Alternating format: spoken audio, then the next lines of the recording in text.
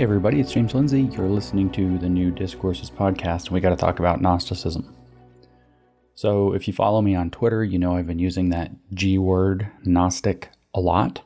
You know, if you are following the lectures that I've been doing that have been coming out of Arizona, from the Sovereign Nations Mere Simulacrity conference we did at Redeemer Bible Church in early December, that I tried to present a first foray into talking about kind of the woke phenomenon and others in terms of Gnosticism and another related esoteric religion concept called Hermeticism. The title, the kind of overarching title of those three talks is The Secret Religions of the West, which I think is how we have to understand what's been going on through the modern and postmodern eras. You may have seen me sparring some with Christians, I think, over the issue of whether things are Gnostic or not. If you follow me closely on Twitter, people haven't been particularly happy about that. And there's a lot of difficulty here. I do think that woke, but also Marxism, and so woke being actually a derivative of Marxism, it's kind of redundant, is a Gnostic phenomenon. In other words, I think it's an esoteric religion.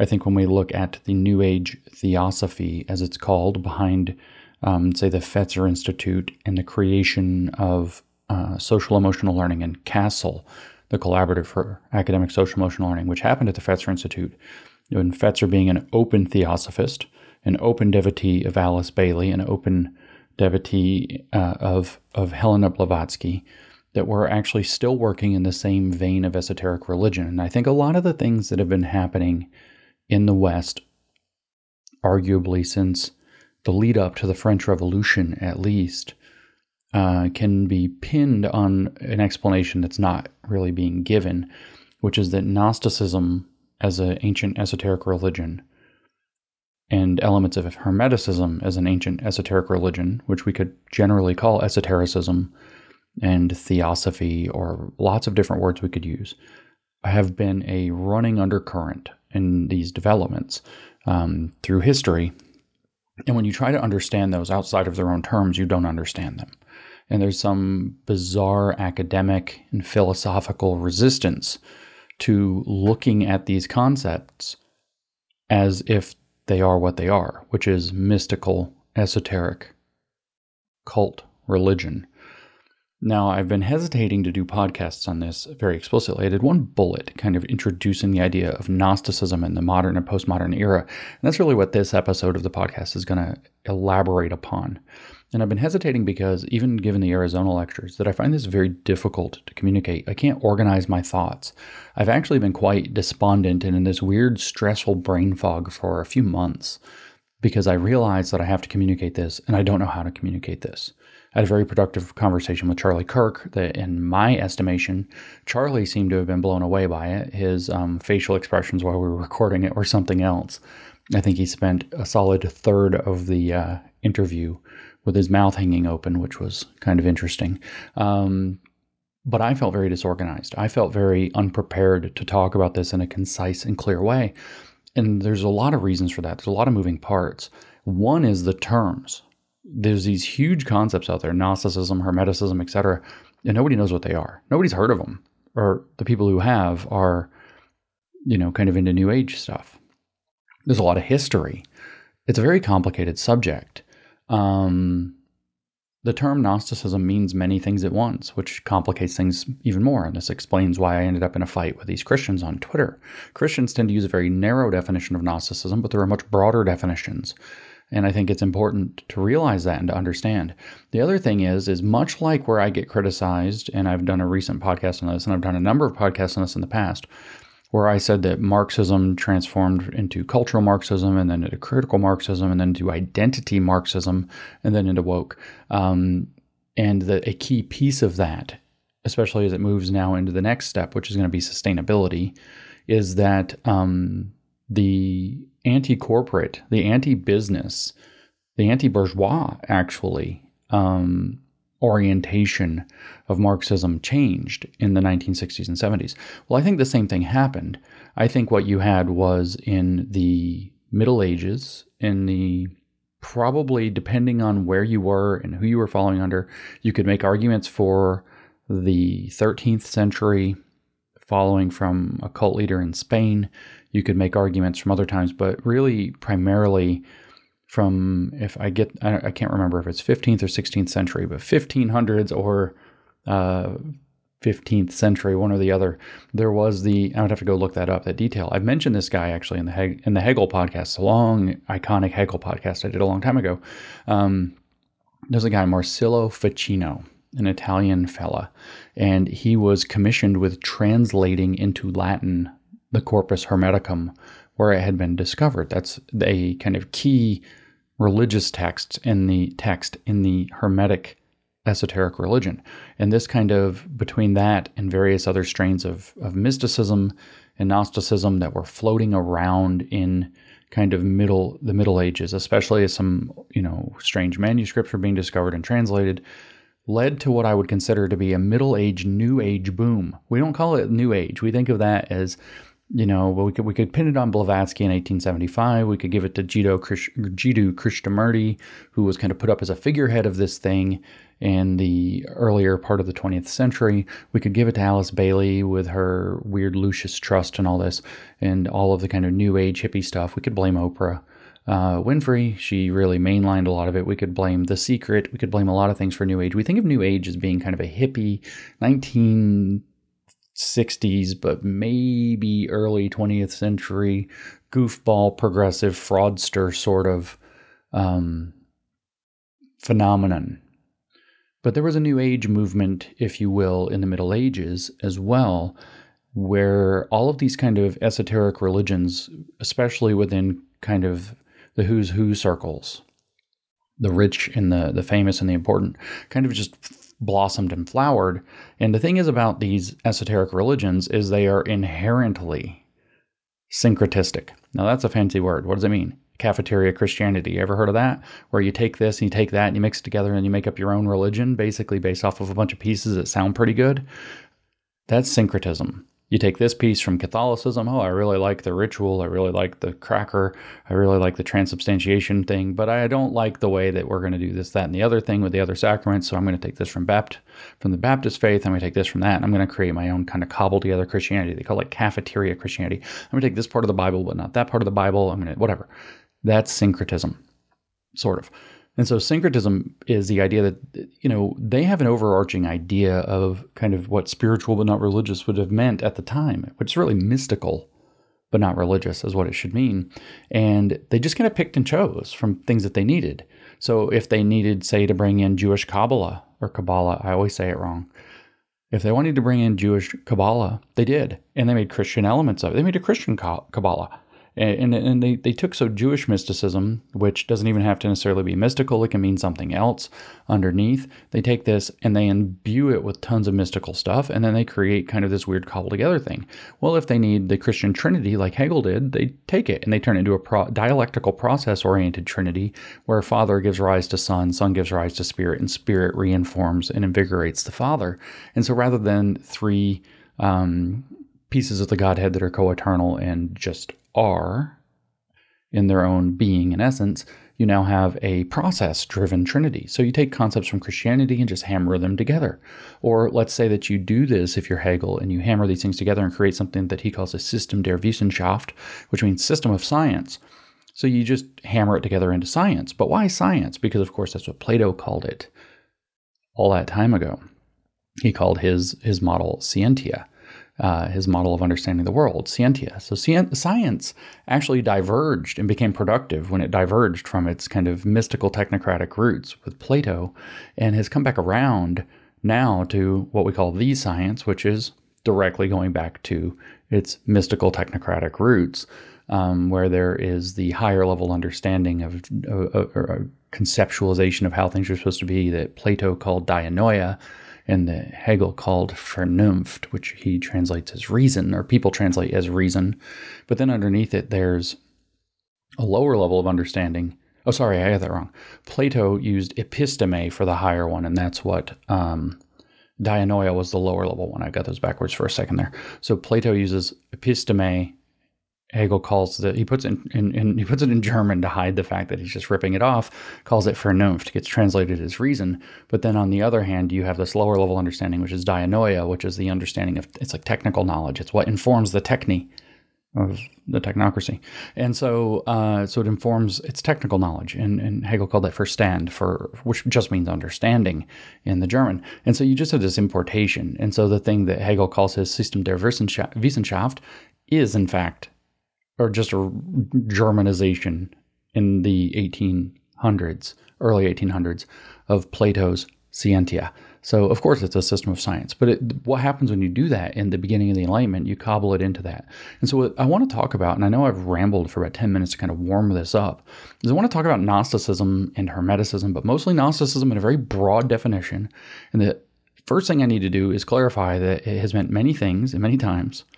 And another thing I need to do is make it very clear that it has a distinct presentation in the modern era that is very different than what it was in the pre-modern era. It doesn't try to pretend to be mystical religion after Hegel. Up to Hegel, arguably Rousseau a little bit, it's pretending to be mystical religion. After Rousseau and Hegel, it's not pretending to be mystical religion anymore. Gnosticism takes on the clothing of whatever era and time and circumstance it's in. That's why there were Christian Gnostic cults that the Christians focus on and thus have a very narrow definition of Gnosticism. And there was a kind of a Gnostic phenomenon of mysticism that was happening before that and around that, maybe as far back as the 7th century BC. And that has its own mythology. That mythology sometimes seems to borrow from Genesis and flip it upside down, and sometimes it's kind of on its own. It's got all kinds of pieces that were added and separate. And it's a lot to try to unpack and discuss, and especially because it's a lot not important for the fact that the way that it got retooled in the early modern era, at the beginning, when the Enlightenment has finally struck its blow against we could say irrationality, we could say mysticism, we could say even faith. When the Enlightenment struck its blow against those, faith scrambled in its way, but also what I call now the Romantic reaction, mysticism, scrambled in another way. And I pin Rousseau and Hegel as kind of the figureheads of this so-called Romantic reaction. Not a lot of people consider Hegel to be a very romantic figure, but I think he's continuous in this tradition. And Marx, of course, lands in this tradition as well. So it's a lot to unpack. There's a lot of terminology to unpack. I find it very difficult to unpack. And what I want to do is kind of unpack these things conceptually without getting lost in the weeds of the ancient stuff and all the complicated definitions and stories. So I'm not going to go through the creation myth. I have a great book on it, which is called Gnosis and Hermeticism, from Antiquity to Modern Times, or something close to that. I always have to look the title of that book up. I only have it digitally, so I can't look at a copy of it. That really, in the first chapter, just really clears these things up about what Gnosticism is, what Hermeticism is, and how they're related and not related. So I finally had a conversation today, and I find that I can explain it in dialogue better than I can explain it just to explain it. And so a podcast is me just explaining it, and it's very hard.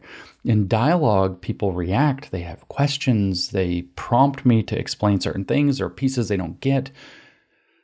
I've been reading about it now for a while, a year or so, with bits and pieces a little earlier than that. And so it's kind of disorganized and in the water for me in a way.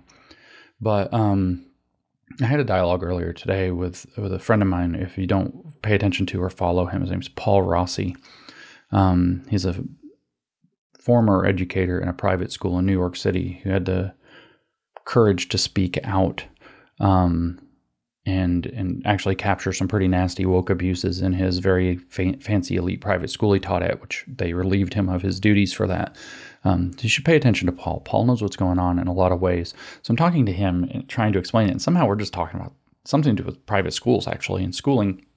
And the next thing you know, we're talking about Gnosticism, and he expresses that he's not clear on what's going on. And I go off, not on him, but into kind of attempt to explain. And I'm just going to kind of track some of that conversation into this podcast, but I'm also going to draw off of a kind of authoritative scholarly source, which is called Science, Politics, and Gnosticism by Eric Voegelin. That's spelled Voegelin. I don't know if I'm saying the German correctly. I've been corrected like 8 times, and I don't know what's true anymore about German. But Eric Voegelin is this guy's name, I think. And he has a nice little piece where he's going to summarize some of what I'm saying. But what I have he's somewhere, I don't have it directly in front of me. I need to go find it again. It might be in this book further along. Voegelin actually characterizes Gnosticism in terms of, if I'm not mistaken, 3 distinct characteristics and tries to kind of create a taxonomy. There's another big attempt that was done in the 19th century by Christian Bauer, who was actually tracking Christian movements. Sorry, his name has nothing to do with that. And there's a very difficult book about that I keep reading some of, and then I get bogged down and bored with it. That's called The Gnostic Return in Modernity, because it's very kind of in the narrow Christian sense. But I encourage Christian listeners who are interested in this to read that book, because he's making a very compelling case to the amount of it that I've read. And he has a very interesting, this is by, was his first name Cyril, I forget, something. O'Regan is the last name, O''Regan. So this book has a bold attempt to try to nail down what's meant by Gnosticism and to show that various kind of Christian spin-off movements, Rosicrucianism probably, Swedenborgism, these kinds of things, maybe even the social gospel, certainly dipping in and talking here and there about Marx, have Gnostic elements in them. And I think it's kind of important for Christian readers to hear that, because it's kind of in that more narrow understanding. But I'm not sticking with that, because what I told Paul, and this is where I'm going to begin, is that Gnostic as a word, whether we capitalize it as a proper noun, so Gnostic or Gnosticism, both of these, whether we capitalize it as a proper noun or not, matters somewhat, because in my opinion, after having worked with this now for some time, Gnostic refers to at least 4 distinct things simultaneously, which makes things very complicated to talk about it. When I say it means 4 different things simultaneously, I want to be very clear. I don't mean in some woke bullshit way, where they intentionally put multiple meanings in a word so nobody knows what you're talking about and they can do activism. It's not the case. It's sort of this weird historical accident that various things have been labeled as kind of the one true Gnosticism throughout history. And so, in my opinion, you usually will find people say that it means 3 things. And I think in my Arizona lectures, I said it means 3 things. I now think it means 4 things. And it's very complicated to talk about. So I kind of did a little explanation of this and I said, so the word basically has been used historically to refer to 4 different concepts. They're interrelated, and that's very important, but they're not the same. And we'll turn to Voegelin in a minute to kind of clarify a little around this. In kind of lowercase uses, there are sort of 2. Gnostic refers to very explicitly relying upon gnosis in order to understand the world. That's the simplest thing you can say about it. That there's this thing out there called gnosis that's a special kind of knowledge, and that's your epistemological grounding, is gnosis. And so if you ground your epistemology in gnosis, which is a special kind of knowledge, I'll elaborate in a moment, then you're Gnostic in a descriptive sense. This is sometimes called gnosiological, which is spelled in a couple of ways. Sometimes gnosio with an I-O, and sometimes gnosio with an E-O. Marxists, in particular Paulo Freire, uses this expression a lot. If you remember from my Paulo Freire podcast on the politics of education, I brought this up many times, that he refers to it as a gnosiological attitude. Woke consciousness, being conscientized, is a gnosiological attitude. In other words, it's a Gnostic disposition. You now have special knowledge, special sight upon the world. It's a Gnostic disposition. Okay, and so that's one lowercase, is that you're just relying on gnosis. And I'm going to come back to that in a second, because there's a second lowercase non-proper noun use of the word Gnostic, which is that disposition. It's a particular disposition to the world that is in line with what I'm talking about, but it's more specific. It will be confusing for me to go too much into this, but it boils down to basically thinking that the world is a prison, that life is a prison that you've been thrown into, and that you can become enlightened to this fact and therefore have some means of understanding it so that at least on the spiritual level you can escape it. So when I say that Gnostic as a descriptive term, not as a proper noun, means that you rely on a special kind of knowledge. Or so it's special revealed knowledge, actually, usually that conveys some higher, ultimate, or hidden truth. So, okay, this is like secret special revelation. This is like Archangel Michael talked to me and told me, or I had a vision in my mind kind of thing. And that secret higher special knowledge is often construed as being spiritual in nature and necessary and important to man's salvation from whatever his circumstances are. So when we come back to that second meaning of Gnostic, where it's a certain disposition, those circumstances are having been flung into a world you didn't ask to be flung into, thrown into conditions. And I'm using flung and thrown as interchangeable translations of the German word Geworfenheit, thrownness, flungness, which is how Heidegger explained being. Okay, so I'm doing that very intentionally, but it's that you've been thrown into a life you didn't ask to be born into, to have to live into circumstances you didn't consent to, and you're not happy with that situation, that pessimistic, negative disposition that you are trapped in circumstances beyond your control. So you can already see that it also has, it's not just having secret, hidden, spiritual knowledge about your salvation. That's one understanding that's going to be very important, because that branches off into the Hermetic approach. But then the second aspect that makes things more Gnostic than Hermetic, I know this is confusing, is that you have this pessimistic disposition that you've been flung into a prison of existence that you have to escape from. And knowing that you are in the prison is at least the first piece of the secret, hidden, higher truth knowledge. I mean, if I look up the word, let me just type this in and see if it does it for me again. Define gnosis in the search engine. And so what do we get? Gnosis. This is from the American Heritage Dictionary of the English Language, 5th edition is what it's giving us. Noun, intuitive apprehension of spiritual truths, an esoteric form of knowledge sought by the capital G Gnostics. So we're not talking about knowing, okay? It's special. It's different. Even though gnosis is, it says over here from Wikipedia, the common Greek noun for knowledge, right? It's the common Greek word for knowing something, but that's not what it means. Intuitive apprehension of spiritual truths, an esoteric form of knowledge sought by the capital G Gnostics. Definition 2, science. That's that Plato thing I was just talking about. Knowledge of the highest kind, specifically mystical knowledge. See also capital G Gnostic. 3, the deeper wisdom, knowledge of spiritual truth, such as was claimed by the capital G Gnostics. Okay? Below that we have Merriam-Webster, esoteric knowledge of spiritual truth held by the ancient capital G Gnostics to be essential to salvation. These are the kinds of things. This is not just knowing stuff. What do we have here? Dictionary.com.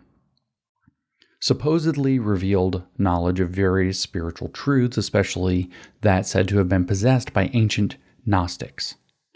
Okay? So it's a different kind of thing. Gnosis, Wikipedia. Gnosis is a transcendental as well as mature understanding. So there's your episteme over dianoia, your Vernunft over Verstand, your critical theory of two-dimensional thought over traditional theory of one-dimensional thought, if you follow me with the critical Marxists and Marcuse. It is transcendental as well as mature understanding. It indicates direct spiritual, experiential knowledge and intuitive knowledge, mystic rather than that from rational or reasoned thinking. Okay, so what I'm saying is Gnostic means anything relying on this, gnosis. But there's a narrower definition of Gnostic that is, I think, important because it ties to what people typically mean as Gnosticism, but it's not as narrow as the Christian narrow definition with a capital G we just heard about. Remember, it said such as was sought by the Gnostics with a capital G. That means there were one group of people looking for that, which means there are more ways to do that. And that is this pessimistic, incarcerated view of the world, of existence and being, this miserable, you're in a prison by existing at all, and you didn't ask for it, and so you deserve to be set free. And if you could know that, you could do it. That's a second, deeper meaning. So this is very complicated because we're already at two meanings. We haven't even got to the specific ones.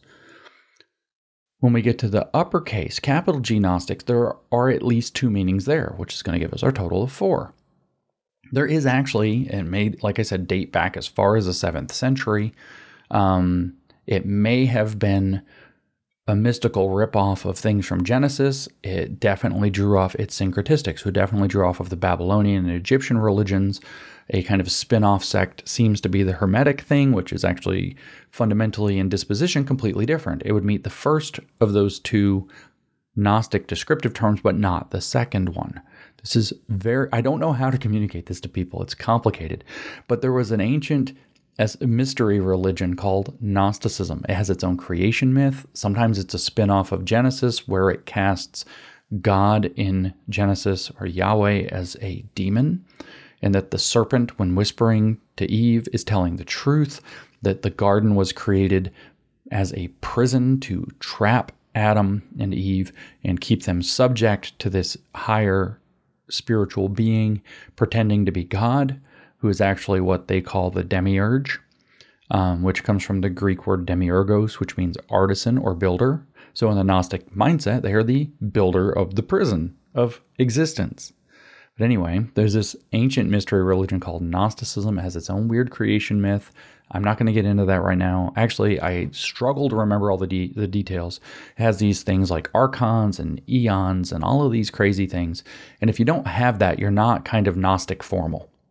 I don't care about Gnostic formal because I want to talk about it in the modern and postmodern eras where we live. And so I think it's this isn't something they say about themselves. I think it's a fundamentally parasitic mindset that attaches to other things, whether it's Christianity, whether it's Judaism, whether it's Babylonian religion, whether it's whatever, because it believes that it has a secret higher truth, partly that we are trapped in this miserable world, and whatever your creation myth is, if you're in this religion or that religion, Christianity, Judaism, it doesn't matter, Hindu, it doesn't matter which religion you're in. Literally doesn't matter. Your creation myth is a lie told to you by the powers that be, not just the human powers that be, but in fact, even if the scriptures are true, by the power that is a lie that's obscuring from you the true, deeper knowledge that you are ultimately a spiritual being who can be set free from your bondage, but only by first knowing that. And I would like to spell that knowing with a G, knowledge, for gnosis. So I think it's fundamentally parasitic and it latches onto other traditions and says, yes, but we know it deeper than you do. We know that you know all of this, but that is a big conspiracy and illusion to keep you trapped in your bad circumstances and to never truly set yourself free. So enjoy it, but you've missed the whole point. And so what it does is it takes whatever it has in front of it and thinks that it has higher authority because it knows the secret knowledge of it. It's the secret meaning of it. It reads Genesis and understands that, the tempting serpent is the one telling the truth. We have higher knowledge of what's really going on because we have this weird creation myth. There is science, but there is the science that makes sure that we only put out correct science. That kind of thing. It thinks it knows your story better than you, and it steals your story from you in that regard. Kind of like the serpent in Genesis. Now, that's 3 meanings. The 4th meaning is this happened in Christianity badly in a number of ways, kind of in a huge rash in the 1st and early 2nd centuries. And many Christian Gnostic cults spun off. I'll get myself in trouble unless I stay kind of in very safe territory. I am not a Christian historian or a church historian, but I can say with absolute authority and comfort that one of these, and maybe the most famous of these, was called the Valentinian cult. It was put down by Irenaeus. Another is the Sethian cult. Another that gets a little not purely Gnostic is the Manichaean cult, which has very strange views about good and evil and the fundamental dualistic nature of the universe, that good and evil are in this kind of constant interchange, and that good can be done by doing evil through the way that it's a very strange thing based off of this guy called Mani. Again, I'm murky on those details. I'm not going to pretend to be good on them. I read the book. I'll read the book again at some point. This is all hard to keep straight, and that's not because none of this is the point. And if you get bogged down arguing about crap that happened in the first century in Christianity, when this syncretistic parasite latched on and created a bunch of spin-off cults, you're going to miss the boat of why it's relevant to our lives today, and you're never going to get there. But it turns out, unfortunately, of the four meanings of Gnostic that I presented, Christians tend to refer exclusively to these early Christian cults and some of the spin-offs that came up later, the Cathars being maybe one example that comes up a lot. Some people pin Origen, the early heretical church father, as being a Gnostic in this regard. They refer to that as Gnosticism and not much else. And also, if it doesn't have those kind of strict mythological elements that came in with the mystery religion as it attached and borrowed and whatever to these things, that's Gnosticism, nothing else. I think it's much more important to understand Gnosticism as a disposition, which is the second descriptive definition that I gave, to understand what's going on in the world today. I also think that it's very important to understand that Gnostic in its broadest definition, which is the first thing, relying on gnosis, which I gave you some definitions of, is something also critical because the word still applies. Hermeticism as an ancient esoteric mystery religion and Gnosticism as an ancient esoteric mystery religion are completely incompatible. Not only are they different, not only are they distinct, they are not compatible. They have different creation myths. They have a different orientation toward reality, a different orientation to what it means to be alive. In the briefest expression, one is generally optimistic, that's Hermeticism. One is definitely pessimistic, that's Gnosticism. They're not the same thing, and I get criticized a lot saying that I'm conflating them. I'm not conflating them. My opinion is that due to the syncretistic New Age movement in the Middle Ages culminating and getting codified by Hegel, they were dialectically synthesized for the modern and postmodern eras. It doesn't matter. The truth is, though, that Hermeticism as a separate tradition relies on gnosis, which is that secret, hidden, revealed knowledge. But it does not possess the disposition that the universe and life is a prison. It gets a little more complicated, unfortunately, because it sort of does. It sort of does. The Hermetic view does think that we are, the divine aspect of man, the spirit, the soul, has been trapped inside of a mundane world. It just doesn't see it as incarcerated there. It sees it as an opportunity and a religious duty to transform the mundane back into the divine. Hermeticism is fundamentally alchemical. Gold is a divine metal, lead is a mundane metal. The goal of alchemy is to turn the mundane lead into the divine gold by setting free the divine seeds, the divine spark trapped within the mundane metal to get the divine metal to blossom and grow. So that's alchemically how lead is supposed to be transformed into gold. Or death, the dead thing. Mundane, worldly, fallen, garbage, trash. And what are you trying to do? Create the elixir of life that keeps the divine spark in the body forever. So you're going to try to claim eternal life through this elixir that's created through the alchemy. And this elixir is going to transform that which is mundane and should die, your body, into something that is divine and does not die. So it's in Hermeticism, the gnosis is that we are a spirit thing trapped in a living, in a mundane, earthly, worldly thing. But the project is to actually transform and set it free. That transform word we hear, 17 Sustainable Development Goals to transform our world, right? From the United Nations Agenda 2030. That's a religious duty in Hermeticism. You don't have that in Gnosticism at all as an ancient mystery religion. There, the duty is to know and actually to start to deny the world and the body, to become usually increasingly ascetic, to withdraw from the world. Although Hermeticism also hates the body, but it loves the body, but it hates the body. But that's okay because it's dialectical in nature and opposites are okay to mix together. Gnosticism doesn't have this. The body's incarcerated. The goal is to know. The goal is to spiritually advance through your knowledge, to renounce the world, to renounce being in existence, and thus, usually upon death, to spiritually advance and escape the prison. And there we could go off on a whole tangent about Buddhism and samsara and the cycle of suffering and enlightenment, and then the beautiful bodhisattvas who achieve this and decide to enter back into the wheel of suffering. We could get off on a whole thing, but we're not going to do that. But enlightenment there is there. Maybe the Malibu Meditator can deal with that for us. I don't know. Sam Harris is... When I read Waking Up, I told him he should kill the Buddha, and I don't think he liked that. But anyway, I digress. So what we're dealing with here is that it's all very complicated terminology, but there are two fundamental things that you need to know about Gnosticism that we can build off of.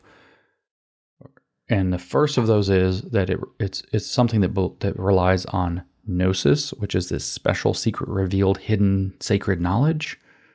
And then, which maybe you got by talking to your hairdryer, to quote Sam Harris again. Or secondly, that it is this fundamentally pessimistic and carceral disposition toward the world, which is very miserable.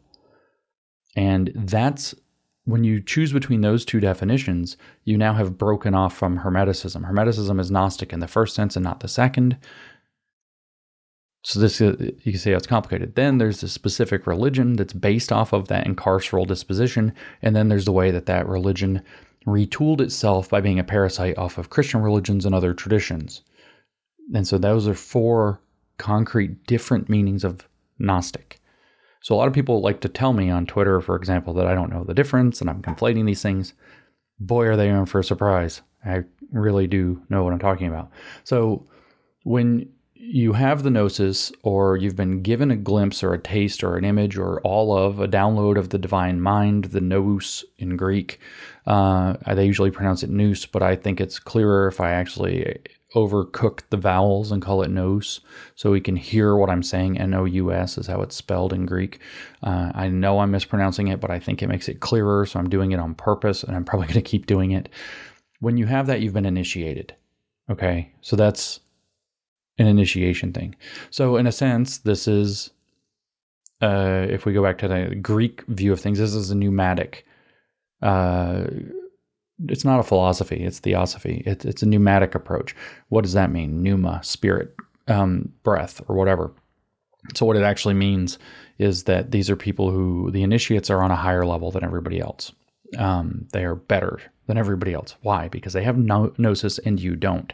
That's the most important thing to know about Gnosticism, and why woke and the World Economic Forum with its sustainable and inclusive future and all this has to be understood in Gnostic terms, because their technocracy is based off of the gnosis, that at the end of the day, what it boils down to is they know, because they have the gnosis, they have mind, and you don't, which in, say, the Corpus Hermeticum, or also in Marx's economic philosophic manuscripts, means you're comparable to an animal in comparison to them, who is comparable to something closer to a god, because they've eaten from the fruit of the tree of knowledge. Don't you understand?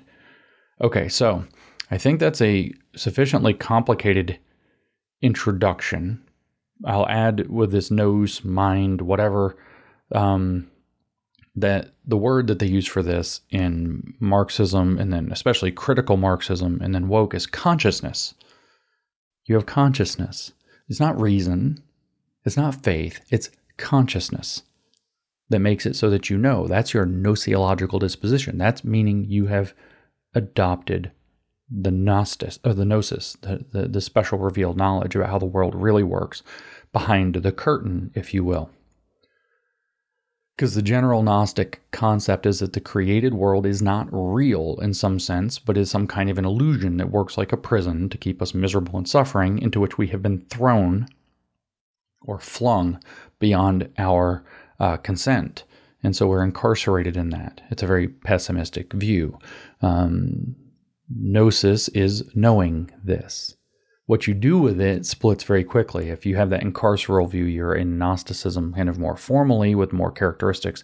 If you are very optimistic and transformative about it, you're Hermetic. If you're both, so that you're like a Marxist or a woke, you know this and you're incarcerated and you're angry and you're miserable about it to the 10th degree and willing to destroy everything to get out of it. But you're going to do so through transformative methods. In other words, you're being Gnostic in motivation and Hermetic in methodology. And that's what I think Hegel and especially Marx were able to accomplish with their so-called genius and so-called philosophy, which none of it's philosophy. It's all mysticism. It's all New Age nonsense. Middle Ages, late Middle Ages, early modern era style. The more complete version of Gnosis isn't just being aware of this state, it's actually seeing also how that knowledge paints a path to your salvation from that state. So the Hermetic path is one of transformation. You transform the world and you no longer have to suffer. The Gnostic path is one of renunciation and destruction. You no longer have to suffer if you blow the prison up. But in essence, it's knowledge about how to affect something like the jailbreak from the prison of being. This is why when Jordan Peterson says that these people are angry at existence for the crime of being, he's actually hitting it exactly. These people are Gnostic. He's correct.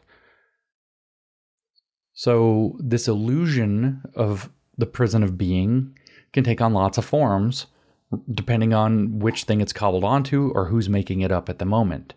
Because there are no rules. What's going to stop you from making up secret hidden knowledge?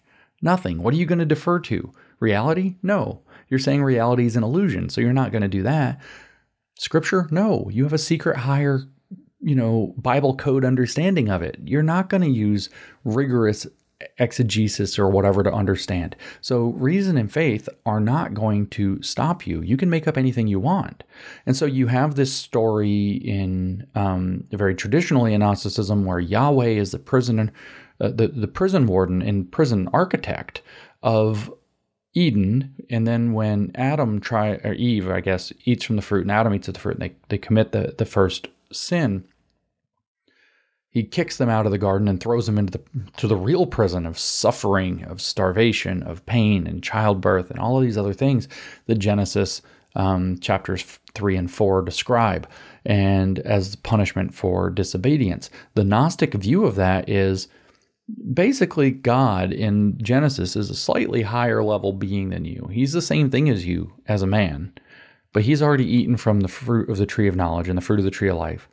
And so he's more godlike, not godly. He's definitely not godly because there's a real God out there.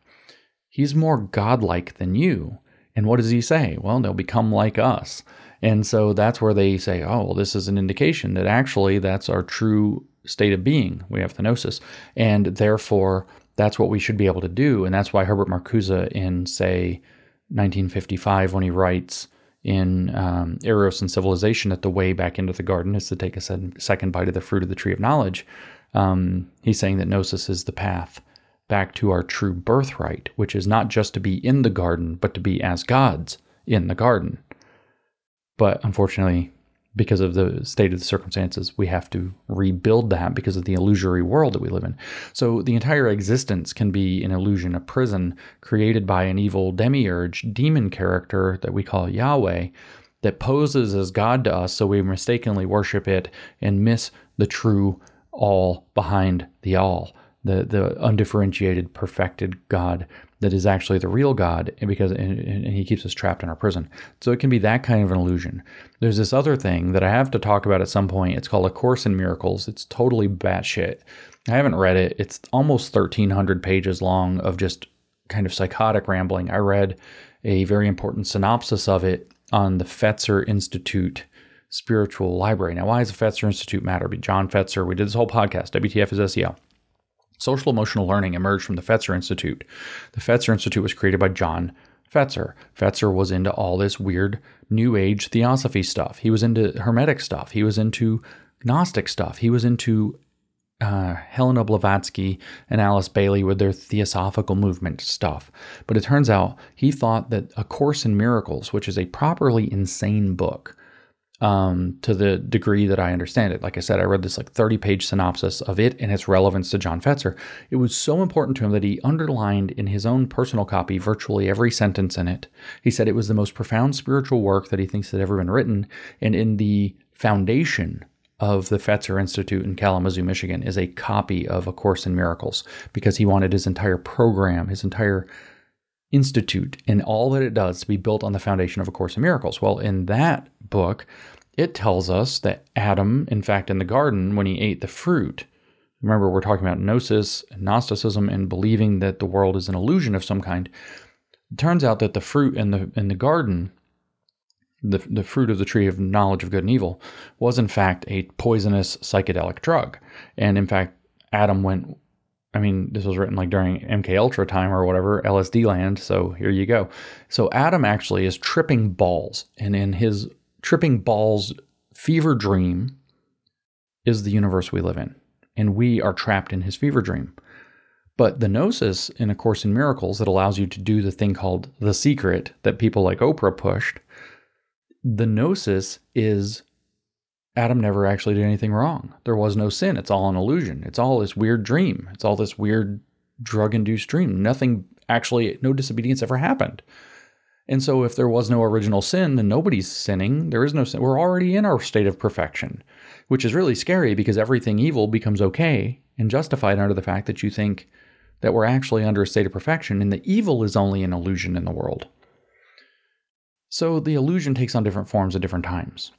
I would argue, and will argue some more later, that for Karl Marx, the bourgeoisie in control of the means of production of economic and material conditions, which in turn shape people and society, become the people who make the illusion. So that's why he says religion is just an aspect of the thing they create to keep you worshiping the false god so that you don't worship the true God, which is yourself. See, because they are actually structuring your life. There's a doctrine called material determinism under Marxist thought that explains this. They rig the system to their own benefit that structures and conditions your life, and as such you adopt a consciousness of that that's not an awakened or class consciousness of what's really going on. And they therefore are acting as that demiurge and creating a world of illusions called ideology that contours why you believe the world is the way that it is. We see this in critical race theory with the construction of whiteness as a form of property that then gives rise to an ideology called white supremacy that contours the world into systemic racism that structurally and materially determines people and their lots based on racial category, which is all arbitrary and fake and socially constructed by the arbiters of whiteness as a form of property to keep themselves up and everybody else down. This is all Gnostic. You've just placed demiurgic power in sociological or economic phenomena, and that's what I think they've done. This is super, super important to understand if you want to understand these people. Let's see, where else do I have to go with this? Let's just turn before I carry on. I'm going to read to you a couple pages from Vogelin, Science, Politics, and Gnosticism, like I said. This is an important book. This is I'm not going to read a lot of the book. I'm going to read about 2.5 pages from the introduction, starting on page 7 of the copy that I have. This is of the profusion of Gnostic experiences. So the reason I want to explain this to you or read this to you is because it gives a very clear understanding of Gnosticism in a kind of very broad way after that kind of very convoluted explanation I'm trying to stumble through to help you understand. Let's see. I want to also add, by the way, that Vogelin was a Christian. If I'm right, I believe he was a Catholic, and that was his answer to all of this. I'm obviously not subscribed to that perspective, but it will kind of crop up in some of the things that he says. And I am sympathetic to the way that he says some of the things that he says in that regard. So let's see what he says. He says, of the profusion of Gnostic experiences. So that's what I've kind of been communicating to you. There is a profusion of them. Of the profusion of Gnostic experiences and symbolic expressions, one feature may be singled out as the central element in this varied and extensive creation of meaning. the experience of the world as an alien place into which man has strayed and from which he must find his way back home to the other world of his origin. Quote, "Who has cast me into this suffering of this world?" End quote, asks the, quote, great life of the Gnostic texts, which is also the, quote, first alien life from the worlds of light, end quote. It is an alien in this world, and this world is alien to it. Now, I'll point out how often Marx brings up the concept of alienation. It's central. It's strange self-estrangement through private property and through the division of labor. You're alienated from your life, you're alienated from your work, you're alienated from one another, you're alienated from your true nature as a species being who lives for the species. In other words, a socialist or a communist. You're alienated from your true nature. He talks about God in his denunciations of religion as an alien being who's projected upon to us, and that we worship this alien being, but then that's used to alienate us. So this concept is central to Marxist structure and thought. So going back to Vogelheim, he says, quote, "This world was not made according to the desire of the life. Not by the will of the great life art thou come hither," end quote. And he's quoting, it says, discussions of these and the following texts can be found in Hans Jonas, which I assume I'm saying right. Maybe it's Jonas, Jonas, in The Gnostic Religions. So there's a book by this character called The Gnostic Religion, which is being quoted from here. Therefore the question, quote, "Who conveyed me into the evil darkness?" and the entreaty, quote, "Deliver us from the darkness of this world into which we are flung," end quote. So that's what he's saying is that's the fundamental disposition of Gnosticism. When I said that there's that first definition that relies on gnosis, not that, more. The gnosis is that disposition, that thing that I said is the second descriptive definition of it. That's what he's saying is essential to something being Gnostic. So by including Hermeticism, I'm using a broader definition. We maybe need a better word. I don't know. Anyway, he goes on, he says, "The world is no longer the well-ordered, the cosmos in which Hellenistic man felt at home, nor is it the Judeo-Christian world that God created and found good. Gnostic man no longer wishes to perceive in admiration the intrinsic order of the cosmos. For him the world has become a prison from which he wants to escape. Quote, the wretched soul has strayed into a labyrinth of torment and wanders around without a way out. It seeks to escape from the bitter chaos, but knows not how to get out." End quote. Therefore, the confused, plaintive question asked of the great life, quote, "Why didst thou create this world? Why didst thou order the tribes here from thy midst? Why did you make the world and why did you put us in it?"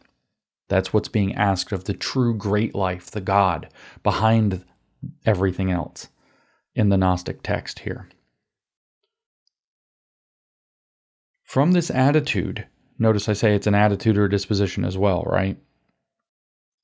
From this attitude springs the programmatic formula of Gnosticism, which Clement of Alexandria recorded, and I've seen this also credited to, who is it? Tacitus or somebody else.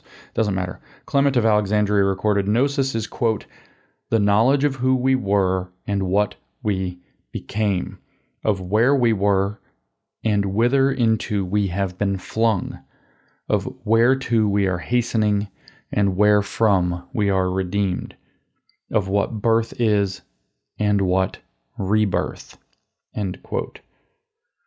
The great speculative mythopoems of Gnosticism. So this is actually very central to mythopoetic thought, and that's why it's central to the romantic thing that I said earlier, and that's why I think that this other current that we're failing to understand, that gave birth to the progressive movement, that gave birth to Marxism, that gave birth to neoliberalism, that gave birth to all of these things, actually springs from the romantic reaction that kind of had its first big heyday with the French Revolution. And that's why we keep seeing Other revolutions look like the French Revolution because they're actually in this romantic reaction that wants to get back to a sensuous understanding of the world, not so technical. Let's add intuition, sensuality, sincerity, sentimentality. Let's express things mythopoetically, using mythological characters and poetic expression in order to understand the world. That's another kind of knowing. It's a romantic kind of knowing. And that's what I'm kind of tying in here and saying this is all in the big grand romantic reaction. But the great speculative mythopoems of Gnosticism revolve around the questions of origin, the condition of having been flung, escape from the world, and the means of deliverance. So that's what I was saying is I think what boils down to the low levels, kind of 1, 2, 3 levels of Gnosticism. Does it rely on gnosis, which is special hidden knowledge? That's definition 1. A deeper understanding is that the world is a prison, and an even deeper understanding is, or that you've been flung into, and a deeper understanding is how can you use that knowledge to get out of it? In the quoted text, the reader will have recognized Hegel's alienated spirit and Heidegger's flungness, Geworfenheit, told you, of human existence. I guess it's not fair that I told you because I actually read this thing. This similarity in symbolic expression results from a homogeneity in experience of the world, and the homogeneity goes beyond the experience of the world to the image of man and the salvation with which both the modern and ancient Gnostics respond to the condition of, quote, thingness in alien world. In other words, what does it mean to be a thing? To be an object. All that stuff in Marxism and Hegel about the object and the subject, objective versus subjective, and the dialectic between the object and the subject, and that man has to, in Marxism, realize that he is a subjective being operating in an objective world, and things that he objectively creates thus reflect back on his subjectivity and lead him to understand that he is a creator through his own subjectivity that can create that which is in the objective world, and thus the object and the subject are dialectically fused. Yeah, that's Gnosticism, baby. Thingness. Dealing with the concept of thingness in the world.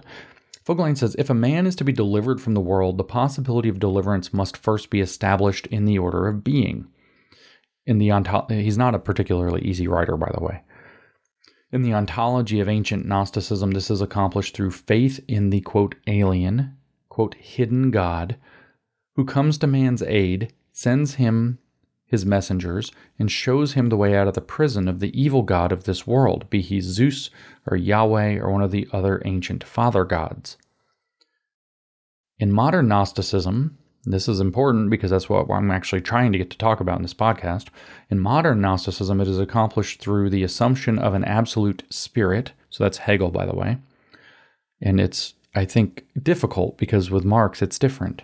The assumption of an absolute spirit, which in the dialectical unfolding of consciousness proceeds from alienation to consciousness of itself, or through the assumption of a dialectical material process of nature, which in its course leads from the alienation resulting from private property and belief in God to the freedom of a fully human existence, or through the assumption of a will of nature which transforms man into Superman.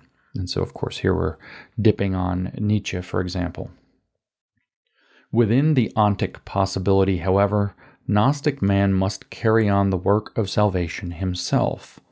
Now, through his psyche, or soul, he belongs to the order, the nomos, of the world. What impels him toward deliverance is the pneuma, or spirit. So this is where I was saying it's a pneumatic disposition. And again, you see that actually in various writings about it. The labor of salvation, therefore, entails the dissolution of the worldly constitution of the psyche, and at the same time the gathering and freeing of the powers of the pneuma. Again, that's spirit. However, the phases of salvation are represented in the different sects and systems, and they vary from magic practices to mystic ecstasies. From libertinism, so I guess that would be like Marquis de Sade, from libertinism through indifferentism to the world to the strictest asceticism. Okay, so maybe you're going through orgiastic celebration and throwing off all restrictions and rules on yourself and libertinism. Maybe it's Indifferentism, that's what I would say is mostly the Hermetic process. So libertinism would almost be the Eleusinian path, which is the orgiastic celebrations, the Dionysian religion kind of things, drag queen story hour, basically, and whatever sexual liberation follows from that. Indifferentism, that's actually postmodern deconstruction in our kind of postmodern world, but it's the Hermetic attempt to destroy all distinctions. Distinctions in Hermeticism are an illusion. That's what makes the mundane world mundane. We'll come back to that. To mystic ecstasies. So this is going to be through kind of very religious trance-like kind of, well, religious ecstasies. Maybe you're chanting, maybe whatever, so that you end up having these kind of, experiences. Maybe it's LSD. Or sorry, I skipped, not mystic ecstasy. Sorry. To the strictest asceticism. So that's you going off in the cave and meditating your way out of the world. Sometimes I read this thing or saw this video. It's crazy. This is Japanese practice, these crazy Buddhist sect, and they would like literally drink all these like minerals and these various poisons and like resins and all this, and they would meditate. And what they're trying to do is literally mummify themselves while they're alive. And then eventually their students, they get in a meditative position in a box, and their students close the box and bury them in the box. And then they come back like 3 years later, and if the body decayed at all, they didn't do it right. But if the body didn't decay, then that meant they achieved immortality because they've removed the element of decay from the body through alchemical transformation. I don't think you get stricter asceticism than that, but whatever. The aim is always destruction of the old world and passage into the new, is the point that he's making. It doesn't matter what the path is. It doesn't matter if it's libertinism, indifferentism, or strictest asceticism. The point is always destruction of the old world and passage into the new. Just like how Mao Zedong wanted to destroy the four olds and bring us into a new world. Just like the Jacobins wanted to destroy the old order in France and usher in a new order with a new calendar that starts at year 0. Or maybe it was year 1 for them. They had a whole new calendar, a whole new everything, 10-month calendar, all weird. That's why the thing that ends up coming back and killing a lot of the Jacobins is called the Thermidorian reaction. It sounds like Game of Thrones or Dungeons and Dragons or Tolkien, but it's not. One of the fake months they made up was called Thermidor. So the Thermidorian reaction happened in the month of Thermidor, which is a made-up month where they made up the whole thing. Year 0 was Pol Pot in Cambodia. We're going to reset the world to year 0. So what do we have going on today? The Great Reset to a sustainable and inclusive future. It is always the destruction of the old world and passage to the new.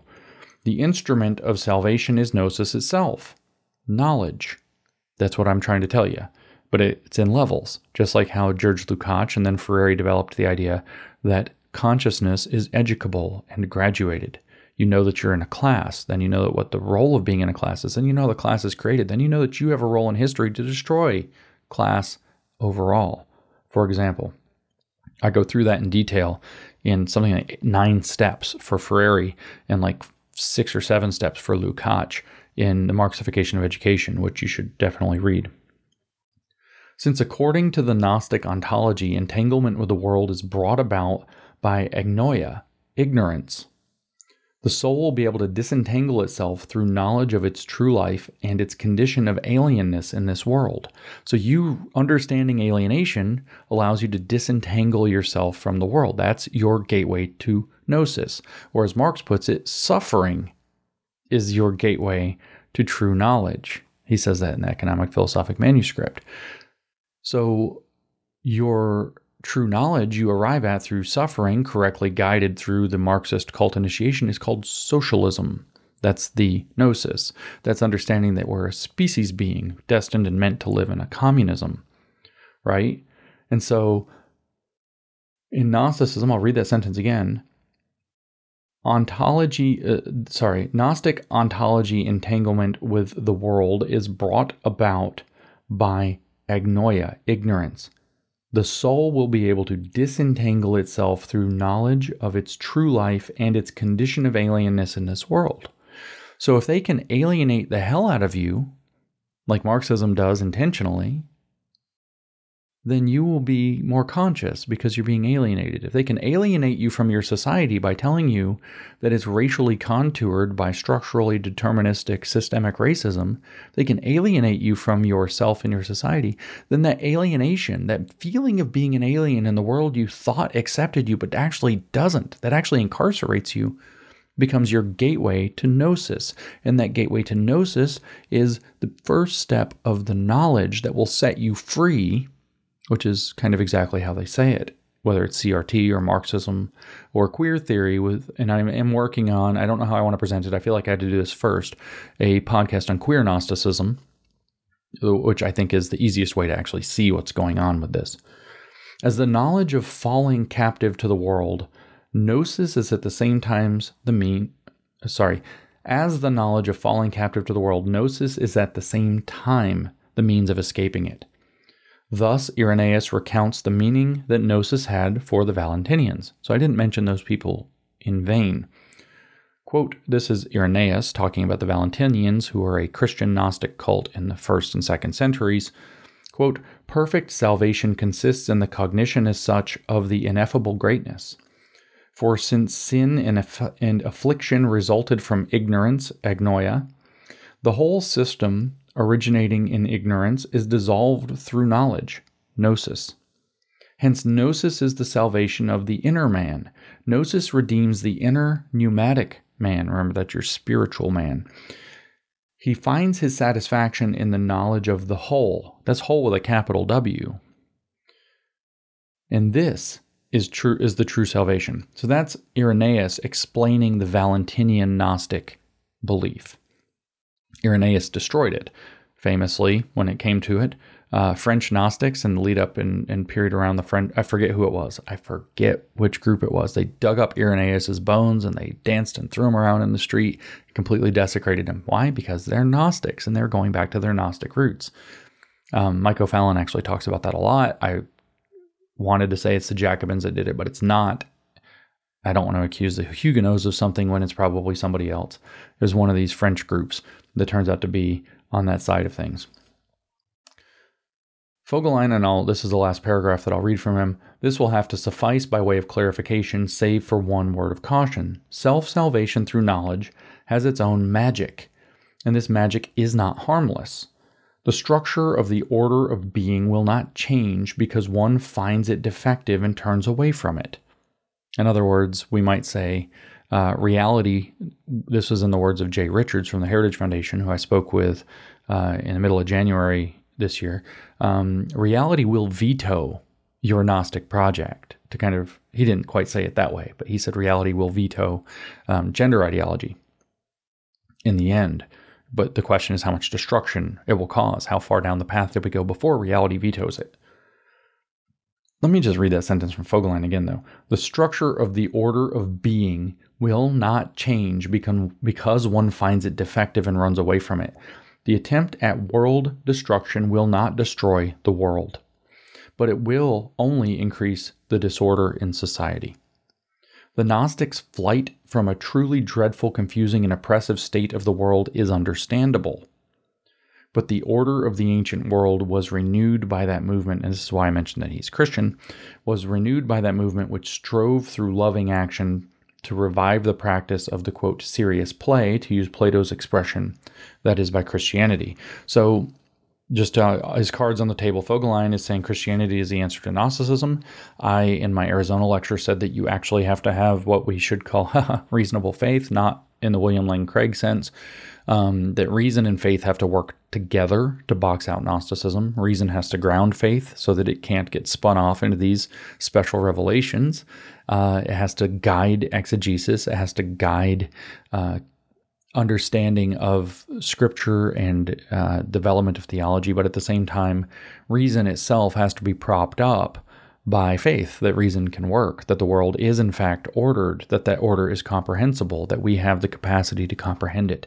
And reason has to be reeled in by faith on the other side, because otherwise we start turning into Yuval Noah Harari and believing we can turn ourselves into our own gods, that humans are hackable animals, that we can do whatever we want with the world. No. faith has to reel that in and tell those people to humble themselves. So reason and faith working in dynamic interplay box out the Gnostic. Parasite is kind of the case that I make in my lectures in Arizona, at least the first two, which I, as they are out, encourage you to listen to. The third one actually explains how the mechanism works, and it's more hermetic. And so that kind of is a good way to kind of transfer back into my conversation that I had with Paul earlier, because I had left off not knowing exactly how to go with what was next. Fogline becomes a very perfect transition. But what we draw, the last thing I'd said actually to Paul was the Gnostic disposition, the truly Gnostic one, where we take on, the various characteristics of it, pieces of it, is wholly pessimistic, and crucially, it is angry. It's angry at the world for existing, just like Jordan Peterson said. And that's a disposition. That's a frustrated, narcissistic, entitled, external locus of control, mental poison. You are in a prison when you've adopted the Gnostic mindset, but the prison's called the Gnostic mindset. You have imprisoned yourself in misery and entitlement, in pessimism, in anger, in frustration, in envy. That's the poison. Listen to how many of those things sound like deadly sins. But it turns out that I had kind of mentioned a little bit of Hermeticism to Paul, and he said he's fuzzy on the Gnostic Hermetic distinction. So now let's back up out of that disposition, because I said Hermeticism is Gnostic by definition one, but not by the other three that I gave him. So if we go back to it relies on special revealed knowledge, we can get to what Hermeticism is. I'm not going to go into crazy detail about Hermeticism. I want to do a short bullet style podcast on that, but it's so complicated. I can't figure out how to do it. I needed 20 minutes to do the roughest, quickest dash of Gnosticism, and I can't even figure out how to do Hermeticism, because Hermeticism has its own development, its own ideas, its own disposition, but it also has these 7 principles, and it's kind of got a whole magic formula about how it works. The most famous of those is the so-called principle of correspondence, which you've probably heard expressed as above, so below, which is actually only half of it. The full expression is as above, so below, as below, so above, which is a snake eating its own tail. It's a circle. It's a circular economy. It's your recycling symbol. That's all uncomfortable, isn't it? As above, so below is what Marx called the inversion of praxis. The above, the society itself, conditions people according to its demiurgic power that's invested in the people who have access to the means of production. So that conditions you. And then as below, so above is praxis for Marx. That's how you do activism to transform the society. It's theory-driven activism with the intention of changing the world. The point is not to understand the world, but to change it. Remember Marx said that very famously? The point is not verstand, it is Vernunft, which is a transformative process on the world, if we put it kind of in Hegelian German. These things come together. They actually make sense. These are Gnostic systems, but it's also Hermetic system. So it's using the Hermetic system, or Hermetic principle of correspondence. And Marx understood to use it from the bottom. Hegel thought to use it from the top. And that's why Marx famously said, I took Hegel and stood him on his head, right? Because Hegel thought the idea has the demiurge power, and it's going to condition the world, and then the world, through its action, is going to create the spirit. That's his trinity.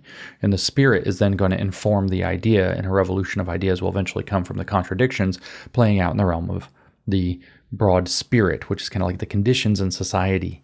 It's what we mean by society when we think of it kind of abstractly. Anyway. It's the mood of society, something like this. And so the spirit is then going to inform the idea, and the idea, though, is the center of demiurgic power. And Marx said, no, it's not, actually. It is not. The idea is a reflection in the mind of man of that which is. And so the idea is not upstream, it is downstream from material reality. So he called himself the first scientific study of history, which he called the Wissenschaftlicher Sozialismus, the scientific socialism. And so what Marx understood, is that you have to flip it over. If you want to change the world, you do praxis in the world. You put theory-informed activism into changing the world. The point is not to understand the world, but to change it. And then when you change the world will change everybody through the inversion of praxis, the next round, if you will, of social conditioning. So, for example, if you do the praxis on yourself and transform your body into a trans person, and then you force everybody to accept you and give you special treatment. You did the praxis on yourself, and then you did the praxis to get people to accept you, and that's your activism to transform the world. And when society starts saying we have to be generous and affirming and kind and etc. and compassionate to trans people and trans rights or human rights, and society starts to say that and condition people to believe it, then you have the inversion of praxis and you reify it, and trans becomes real. Up until that point, it is rightly regarded as mental illness. This is how it works. Praxis leads to a change. The change leads to a new society. The society leads to a new inversion of praxis that socially conditions people, and so the dialectic progresses. However, that's just the principle of correspondence starting at the bottom. As below, so above. As above, so below. So Hermeticism becomes very, very important, unfortunately. So Hermeticism gets its name from Hermes Trismegistus. I always say the Latin wrong because I thought it was, I give it a soft G, Trismegistus.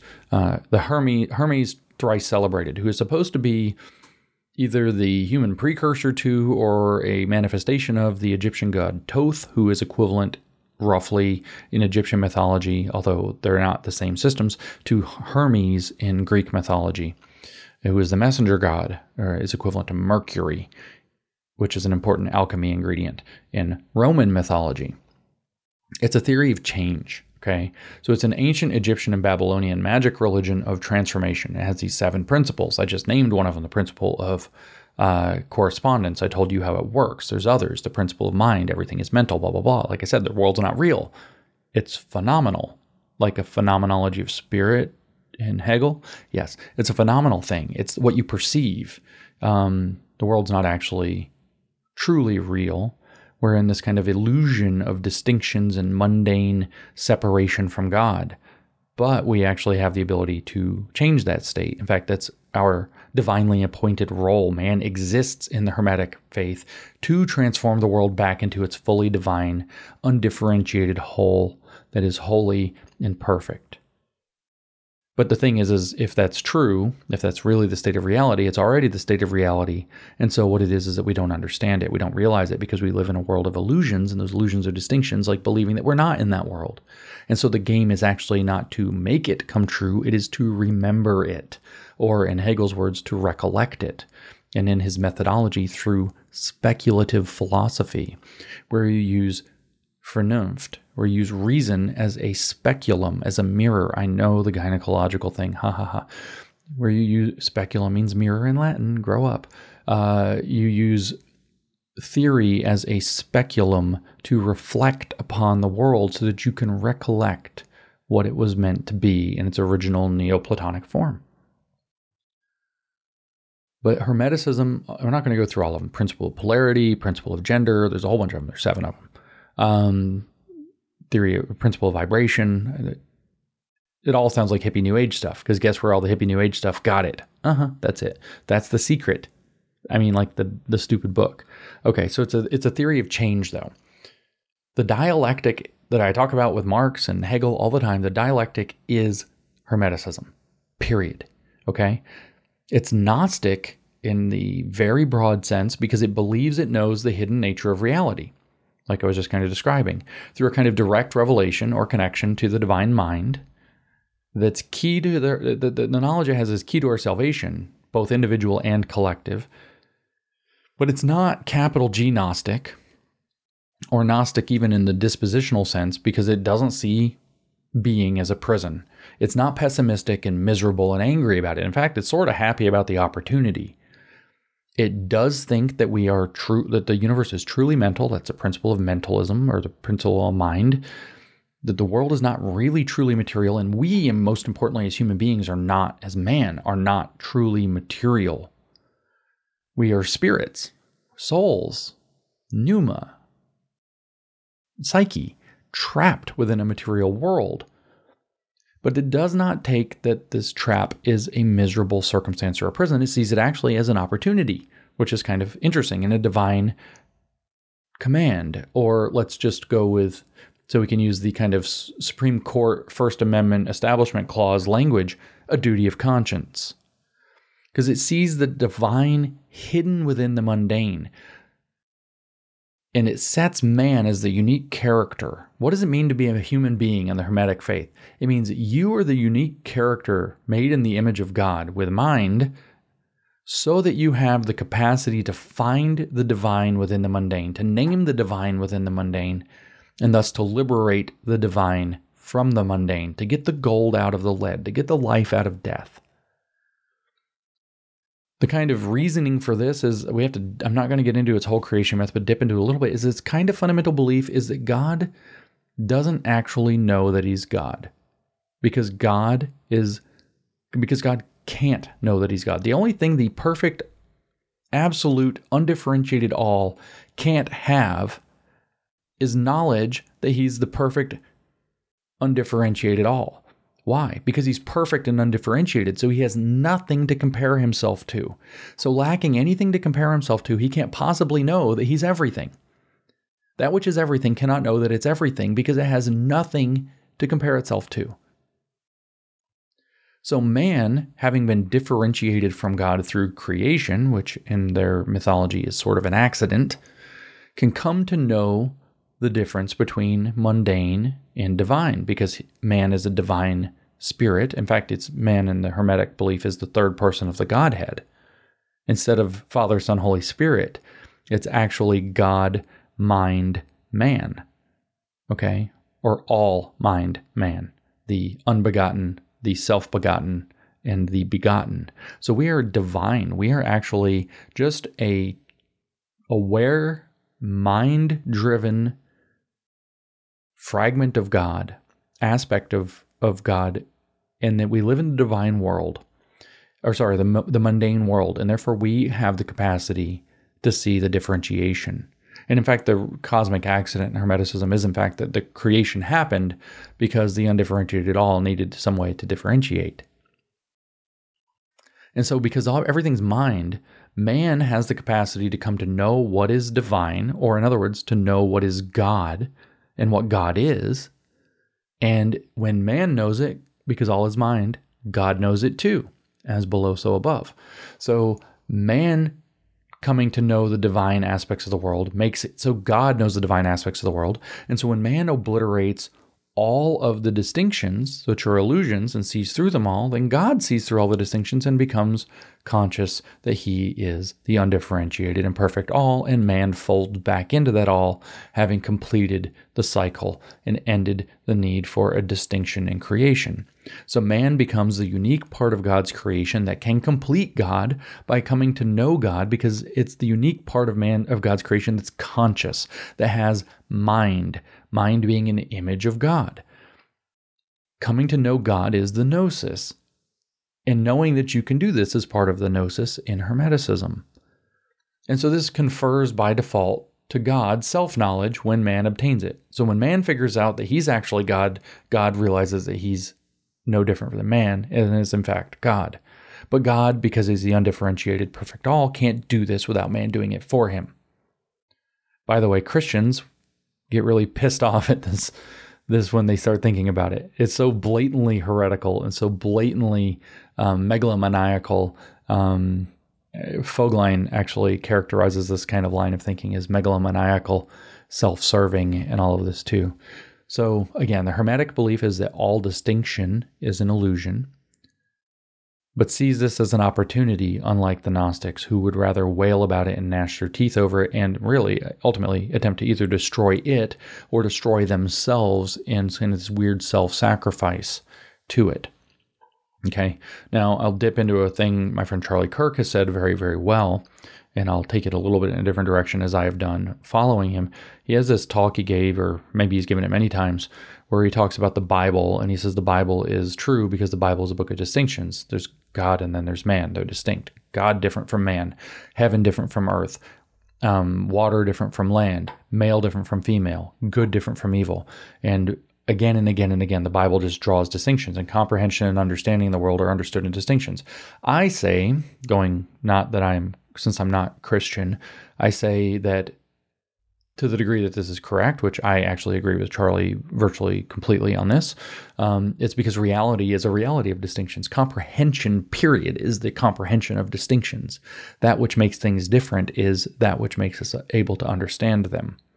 And if we don't understand that there's a difference between good and evil, we're confused. If we don't understand there's a difference between whether or not we can become as gods and whether or not we're just man, then we are confused. If we don't understand there's a difference between male and female, then we are confused. Clarity requires differentiation.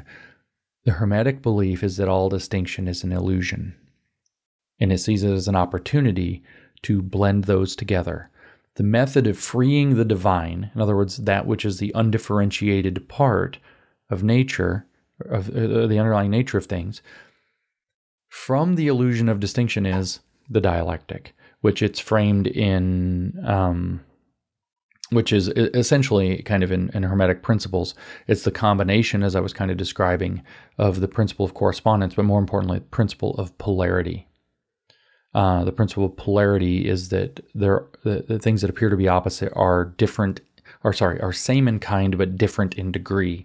And so lifting up to a higher level, Aufheben, or sublation, lifting up to a higher level to understand opposites as two parts of the same phenomenon, that's the dialectic, by the way. Doing that is the principle of polarity. Doing it in activity, with action, with praxis, is the principle of correspondence, the actual mechanism of dialectical transformation. This is just straight Hermeticism. In fact, I haven't put together this podcast. I've gathered a ton of pieces of it. I need to finish it. I actually think that Karl Marx, when he wrote Economic Philosophic Manuscripts, at the very least plagiarized the Corpus Hermeticum. I think he just took a Hermetic text that had a frisson in mystical circles, esoteric circles in his day, and rewrote it under his weird Gnostic material demiurge mentality that the bourgeoisie is the demiurge, and called it Economic and Philosophic Manuscripts. I actually think he plagiarized it. Strongly convinced of that, having read them both kind of back to back. And I read them both twice back to back. Read the Corpus Hermeticum, having already read EPM in the past. Then I read EPM again. Then I read Corpus Hermeticum. Then I read EPM again. And the really weird part is when you read the Corpus Hermeticum, it's really clear. When you read EPM, it's not really clear. It's very, very strange. So in Hermeticism, then, everything is and always was and always will be at perfect oneness, but we live in this world that doesn't seem that way, which means it's fallen for various mythological reasons, and it's therefore filled with the appearance of distinctions. And this is, I think, their fundamental conceit, their fundamental vanity, their fundamental error. And when we learn to see in Hermeticism, when we learn to see through the distinctions, so the first gnosis is that all distinction is an illusion, that there's an underlying all, and that there's this process to see through them and transform them into something more whole or holistic. When we learn to see through those distinctions by seeing all the differences as being the same in kind but different in degree, which is the principle of polarity in Hermeticism, which is to say to dialectically sublate them, what we're actually doing is moving closer to the total reunification of everything, which is one of the primary goals of Hermeticism.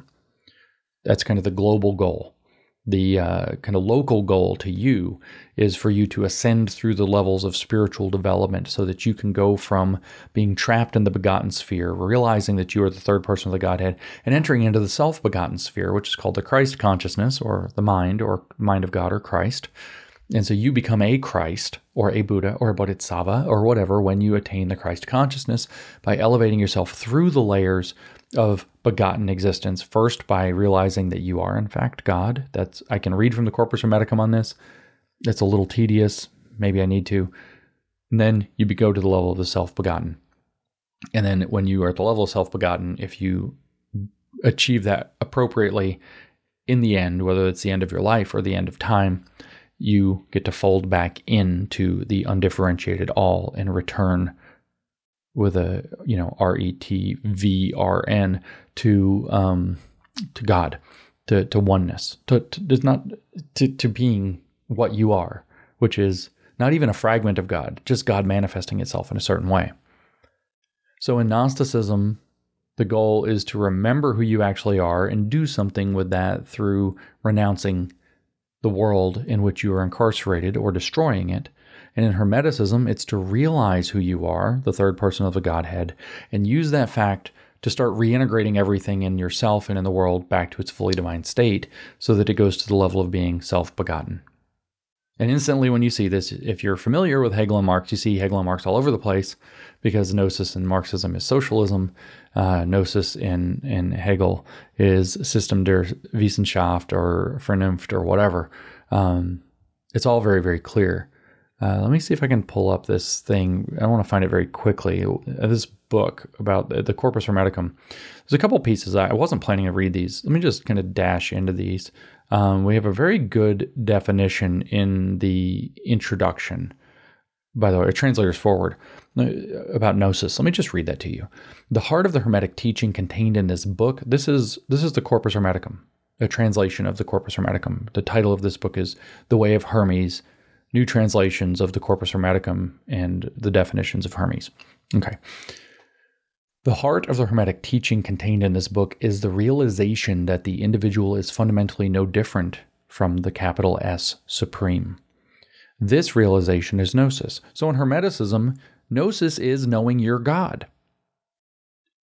Do you hear that? I didn't make that shit up. Let me make that real clear. The heart of the Hermetic teaching is the realization that the individual is fundamentally no different from the Supreme. This realization is Gnosis, a single, immediate event characterized as a second birth. What is birth and what is rebirth? Just like in, the Maoist prisons, death and rebirth through Maoist Marxist brainwashing. This, or death and rebirth in Paulo Freire's educational method, or death and rebirth as a species being in Marxism. This teaching outlines the spiritual path that prepares the way for this Gnosis, which is not achieved by any effort of the ordinary mind. So you have to be given that by the divine mind. The words of the teacher work independently of the disciple's thinking. The point of these, this is cult stuff, by the way. That's cult initiation words right there. The point of these treatises is not to argue the truth of their propositions. Truth doesn't matter. See, everything's relative, or your truth, my truth, other ways of knowing. Not true theories or false theories like Kelly Oliver, the feminist, said back in the 89, but strategic theories. Scientific method is concerned with understanding the world, and alchemy is concerned with operational success. That was George Soros and the Alchemy of Finance. The point of these treatises is not to argue the truth of their propositions. Their meaning is the change they effect in the hearts of their readers or listeners in awakening them to the truth. That's your description of Gnosis and Hermeticism, according to the translator's foreword of the Corpus Hermeticum in this particular translation. Now, I want to find the part where it really is like you are God. Right. It does it actually several times in the book. It's not that far in. It's in the first book of the Corpus Hermeticum, which I was not intending to read from in this podcast, is called the Poimandres. Poimandres is allegedly the voice of God speaking to Hermes Trismegistus or Megistus or whatever, the third Trismegistus. I'm just going to say it with a soft G, get it wrong because I can pronounce it that way. Live with it. And so the Poimandres is the first book of the Corpus Hermeticum, and it's allegedly the voice of God, or the mind of God, called the Poimandres, speaking to Hermes, who is allegedly the father of this religion, who might have been a man, might have been the ibis-headed god Thoth in the Egyptian canon, and might have been the god Hermes or Mercury in the Greek or Roman tradition. And so they're having a conversation. I'm going to read about 2 pages. I want to figure out where to begin. This is in part verse. I don't know what to call these. 21. I'll pick up halfway through that one and read through the end of 26 of the Poimandres. Poimandres then said, "The truth is, light in life is God and Father, whence man is begotten. If therefore you realize yourself as being from life and light, and that you have been made out of them, you will return to life." See, so you are actually God, right? You're made out of God. "But Father, tell me further, How shall I return to life? My nose, mind. This is Hermes replying, but tell me further, how shall I return to life? My nose. For God declares, let the man endowed with nose remember himself. See, you have to remember that you're the third person of the Godhead, right? And that's man with nose, man with mind. In other words, a Gnostic, who not through his ordinary mind, but through the divine mind, has seen who he really is. Do all men have nose? I asked. Mark your words, he replied. I, nose itself, remember, Poimandres is the mind of God, is nose. I, nose itself, come to the aid of the devout, the noble, the pure, merciful, and those who live piously, and my presence becomes a help, and straightway they know all things. Seems like a lot. By a life full of love, they win the favor of the Father, and lovingly they give thanks, praising and singing hymns to him in due order. Before giving up the body to its own death, they shut down the senses, having seen their effects. Or rather, I, nose, will not allow the activities of the body which assail them to have effect. I, being the gatekeeper, I shall close the entrances to evil and dishonorable actions, cutting off their thoughts. As for those without nose, the evil, the worthless, the envious, the greedy, the murderers, the ungodly, I'm feeling some iron law of woke projection all over this shit, I am very far from them, having given way to the avenging spirit, who assaults each of them through the senses, throwing fiery darts at them. He also moves them to greater acts of lawlessness, so that such a man suffers greater retribution, yet does not cease from having limitless appetite for his lust, nor from fighting in the dark without respite. The avenging spirit then puts him to torture and increases the fire upon him to its utmost. That's charming. Hermes comes back. You have taught me these things well, as I wished, O nose.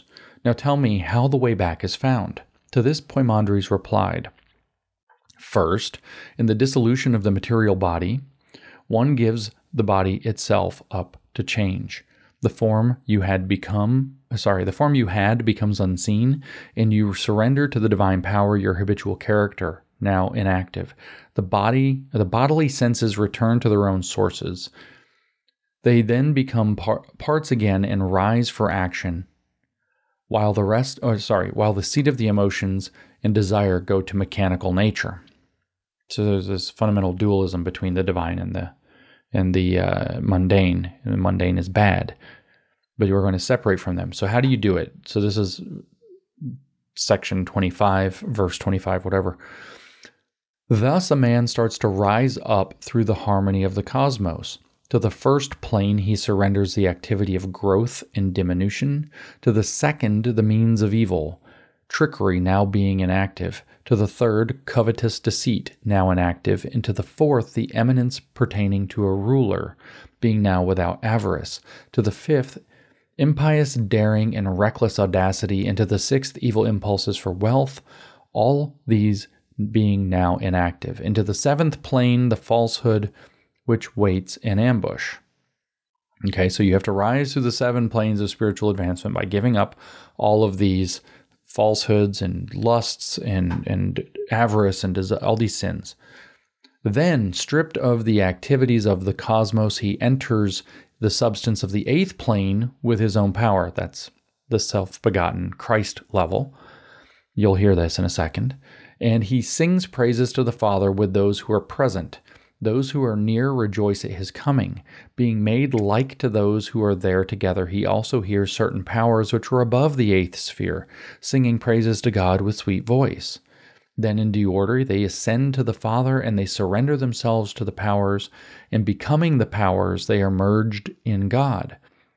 This is the end, the supreme good, for those who have had the higher knowledge, to become God. Was that ambiguous? Let me pause. Is that ambiguous? This is the end, the supreme good, for those who have had the higher knowledge, to become God. And then he carries on. Poimandres, the voice of God, carries on. Well then, why do you delay? Should you not, having received all, become the guide to those who are worthy, so that the human race may be saved by God through you? In other words, you become your own Christ, but not your own Christ. You become mankind's Christ. How? By becoming a Hermetic wizard in this regard. Okay, so I didn't make any of that up, just to kind of point this out. So, like I said, in Hermeticism, the goal is to realize who you are as the third person of the Godhead, and to use that fact to reintegrate everything in the world back to its fully divine state. So you elevate yourself to the self-begotten level, or in Marxist language, that you seize the means of production so that you can produce society and man as they were meant to be. Right? Am I wrong? I'm not wrong. So what you have is this formula as we enter into the modern era. We're no longer, when we come to the modern era, into the postmodern era that we're in now, but when we're talking about Rousseau, which, by the way, why am I calling Rousseau a Gnostic? Man is born free and everywhere he's in chains. One of his most famous statements. What were the chains? Well, civil society, social expectations, the requirement to use reason to convince people, politeness, manners, all of these kinds of things that designated whether or not you were doing it right. Those were all constraints on how you have to do things. This is a Gnostic disposition. And what was his objective? It was to somehow figure out how to integrate kind of the sensuous, instinctual, wild native man with the city-dwelling, urbane character to make savages made to live in cities and to create a higher order human being in that regard. And how are we going to do it? Through giving up some of our freedom selectively so that we all have more freedom, dialectically creating what he called a social contract that would integrate society. Exactly the kind of thing that he was complaining about, but now we're going to do it right through his dialectical process, because he knows that man is born free, but everywhere he is in chains, which is a Gnostic disposition, which inspired Kant, which inspired Hegel, which very much inspired Marx, which inspired William Blake, and all of these kinds of massive forces track down through what I'm calling the Romantic reaction in the wake. I'm not laying all the blame on Rousseau. There are lots of people to add into this story. Hegel was inspired very strongly by the esotericist Jacob Boehme, that you can't ignore that. There's the influence of charlatans and crackpots like Luria. There's just the kind of esoteric syncretism that followed Ficino's translation of Corpus Hermeticum running through. There's various sects of Kabbalah, Christian and Jewish, some made up, some more rigorous. There's all kinds of mysticism at play in the Middle Ages. The Swabian Pietist movement that inspired and influenced people like Goethe and Hegel and his kind of one of his other teachers, Friedrich Oetinger or something like that. There are lots of other elements. I'm not going to lay all of this on Rousseau. It was a movement. It was a New Age movement, and lots of people were players, but Rousseau was an extremely influential player with the idea of bringing it into the world of society building. So rather than this kind of spiritual religious focus, and this is the sentence this whole podcast exists for me to say, because this is where the Christians that I've been arguing with don't understand, are using too narrow of a definition. Rather than these kind of weird spiritualist programs and cult religion, a lot of which were ascetic and went and hid in caves or whatever and didn't do anything, what you end up with in the transition to Gnosticism in the modern era is world building. We're going to build society the way that it needs to be so that we liberate man from himself.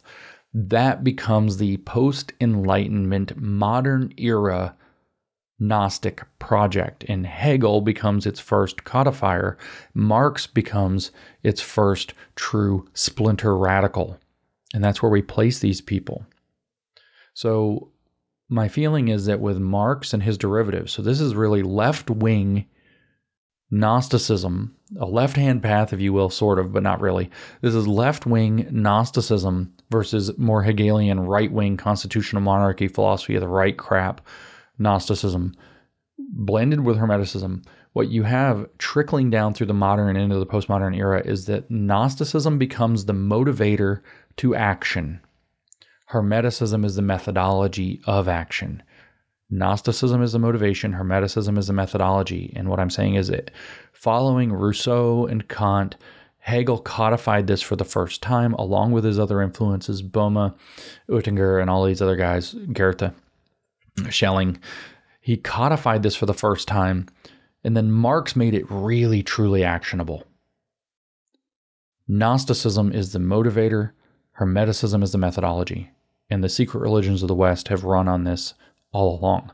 When we have the weirdos in the Theosophical movement cobbling off of this, making their own crap up, and it just, because it's all syncretistic, sometimes mixes in and sometimes doesn't. John Fetzer has mixed a lot of it into woke stuff, or not him specifically, his Fetzer Institute going into social emotional learning, which picked up Paulo Freire's explicitly Gnostic formulations of education. He says himself, by the way, in another one of his books that I haven't really done anything with, in fact, I haven't even read it yet, which is called they're all called Pedagogy of the Something.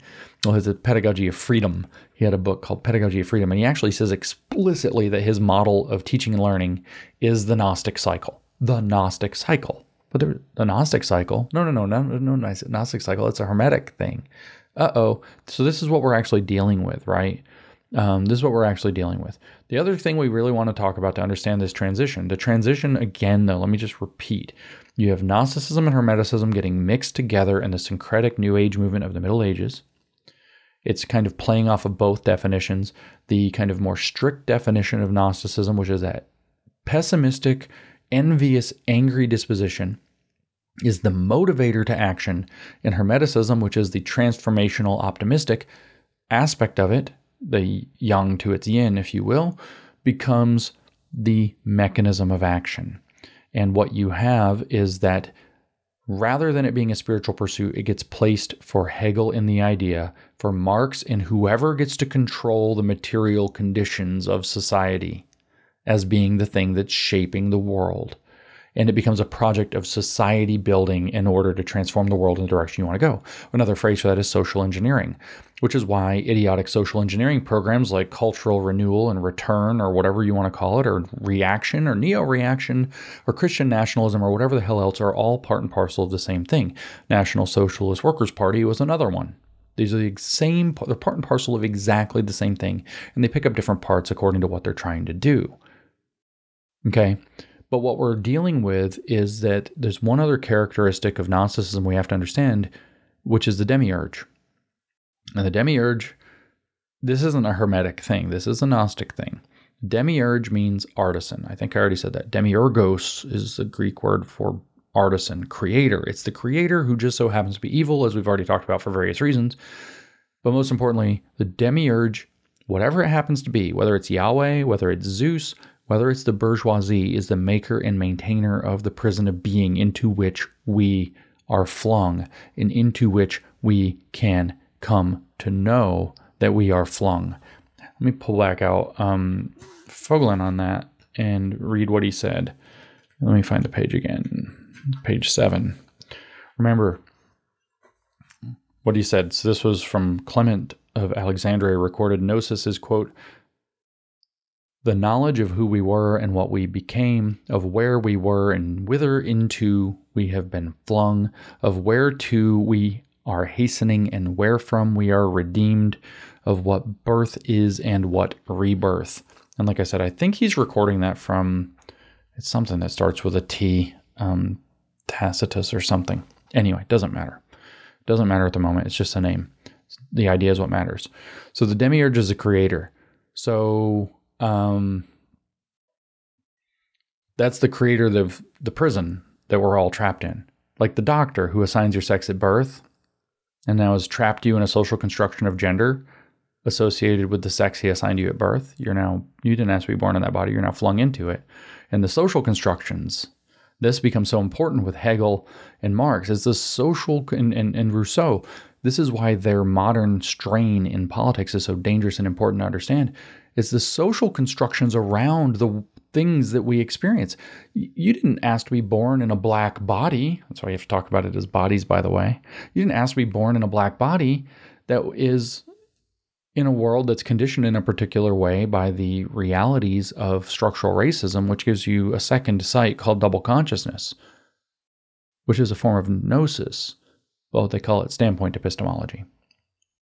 See, there's a demiurge called whiteness, or actually white people with access to whiteness. So whiteness is the thing they create in order to justify their demiurgic status.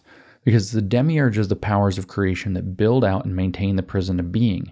And you're imprisoned in a world where being black means something, if under CRT, which means that you are structurally treated with racism, or you're imprisoned in a body that you didn't choose to be born into. Maybe it's that you are born into the wrong body and that you were non-binary, but they assigned you a male sex at birth, or that you're trans, you're actually a woman trapped in a male body that they assigned. And it's the social constructions of maleness that are actually holding you down. So we have to destroy those social constructions of gender, and we actually can transform our body and self-beget so that we can escape it. Or maybe it's that you were born as a woman and therefore you are shackled to your fertility and you could become pregnant at any moment. And then you have to rewrite the plans for your life, which you vaguely perceive as being in a particular direction. And you can imagine having written all the plans for your life out on a chalkboard, and now you have to erase them all because you got pregnant. Because, yeah, you did the thing that leads to getting pregnant, but it doesn't matter. If you weren't a woman and hadn't been born that way, you didn't intend to get pregnant. If you hadn't been born as a woman, you wouldn't have to suffer the fact that you got pregnant as a consequence of your actions, because you have to suffer the fact of your pregnancy. But we have a medical procedure that lets you out of the prison of being. So all we have to do is have unlimited access to that medical procedure. Do you see the mentality? Do you understand the mentality? Okay, so in classical Gnosticism, this prison builder, the demiurge, is something like Yahweh in Genesis, like I said, but is a complete jerk with the serpent telling the truth and confirming the gnosis. The garden wasn't created for man. It was a garden to imprison man, to keep him down by a higher level spiritual being who didn't want any competition, and then got really pissed off when the competition started to arise through the eating of the fruit. So he gets even madder, throws you out of the garden, turns the whole world into a miserable, suffering prison where you have to work, which Marx is not a big fan of, to feed yourself, take care of yourself. There's lots of pain, there's lots of suffering, and the wages of sin are death, right? And so the key here to kind of get out of the stuckness of thinking in terms of old spiritual pre-modern Gnosticism that Christians tend to get hung up on is that it's not a spiritual magical demiurge and all of his archons and aeons that create and maintain the prison. It's whoever gets to construct society as the prison guard. In ancient pre-modern society, God was the creator and constructor of society. He was the arbiter of how society was going to go. That's how everybody lived and believed. In modern society, we make our own societies. Whoever constructs society is the prison, not just guard, the builder, the guard, the warden, everything to keep you in. So when Marx is talking, when we get to the modern era of, Hegel puts this in the idea, but when we're talking about Marx, it's very clear. When Marx is talking about seizing the means of production from the bourgeoisie, you think it's an economic statement he's making, but it's not an economic statement he's making. He's not just saying that the bourgeois class is demiurgic. He's saying much more. He's saying that the path to liberation is to become the demiurge yourself. So you do your praxis to seize the means of production, and so now you're the demiurge who's going to, through the inversion of praxis, transform society until eventually you reach where you're supposed to go in his Gnostic vision of how history is meant to unfold, and then it can all be set aside. The means of production for Marx is just a phrasing of demiurgic power. He's just talking about where the demiurge is located. He thought it was in economic and material conditions, mostly because he didn't want to pay his bills, and also because he lived in rapidly developing early industrial society, which was also trending toward monopolistic abuses. So he placed the means of production in economics, and it was called material determinism. And again, the inversion of praxis is his name for how the demiurge builds out the prison of being. So what he's trying to do is seize the powers of the demiurge so that he can unmake the prison of being bit by bit through criticism. And critical theory just takes that a step further. We're going to criticize every single thing, including the very terms of society, the words that we use and how they make meaning. That's postmodernism. We're going to deconstruct meaning itself. We're going to deconstruct the very logic of society, because that's what's conditioning and producing the prison. This has different names: material determinism under Marx, social conditioning, socialization, structural determinism under kind of more woke theories, which kind of use both. But the most important part of this isn't just the fact that we're clearly dealing with Gnosticism. We're actually dealing with a particularly, if we're religious, satanic, but evil form of Gnosticism, much more evil than other forms of Gnosticism. It's kind of a splinter off of all the different kind of schools of Gnosticism. Marxism is a very evil. You could say if you're Christian and if you're whatever, that all Gnosticism is evil and satanic or whatever. Fine. I'm just saying there are degrees. This is way worse. And the reason is because with Marxism and all of its derivatives, which includes woke, the woke and the Marxists aren't just after power. You know, we always think, oh, everything comes down to power for them. It's about power. It's about power. It's all power grabs. No. They're not after power.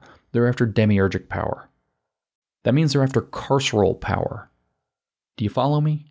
They want the ability to construct the prison of being so that it contours being, so that it serves them until there's nobody else except people like them, so then it serves everybody. They're not after power. They're after power to incarcerate and abuse.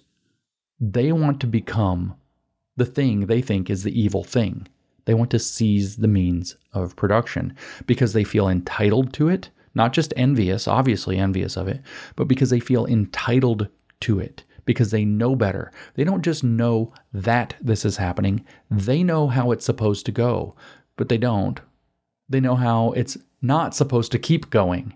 And so they must be given power, and they must be given power that they are going to use to abuse and incarcerate.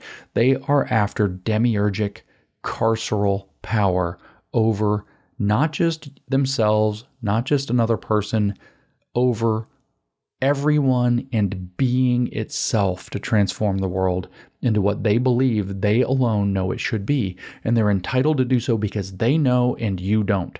I don't know how many times I have to tell you this. This will be the simplest expression of Gnosticism. I say this all the time. It's in my Arizona lectures. I put it on Twitter all the time. The reason they behave the way they do is because they're Gnostics, whether that's the World Economic Forum people, whether it's Fauci, whether it's the CDC, whether it's the woke, whether it's the teachers who won't listen to you and are abusing your kids, it doesn't matter. The reason they do what they do is because they're in a cult where they believe they know and you don't. They know how to raise your kids. You don't. You're a danger to them. They're the experts. They know how to manage the environment. You don't. They're the experts. They know how to have a sustainable and inclusive future. You don't. They're the experts. So they have to be the stakeholders who are going to guide the entire economy. They know how to make sure the economy does good things and not bad things. So they have to run the whole economy through ESG metrics and other manipulations. You don't. They know you don't. Why? Because they're Gnostics. And what they want, in fact, is following Marx's splinter, is what they want is carceral power. They want to be the demiurge that's going to force the world and man and society to become what they believe it should have been. The positive transcendence of private property is human self-estrangement, as you might say if you're Karl Marx, or you will own nothing and be happy, and we're in our sustainable and inclusive future if you are Klaus Schwab in the World Economic Forum. For Marx, it was just that the economic and material conditions were the demiurge. The bourgeoisie becomes a demiurge, the constructor of the prison of society.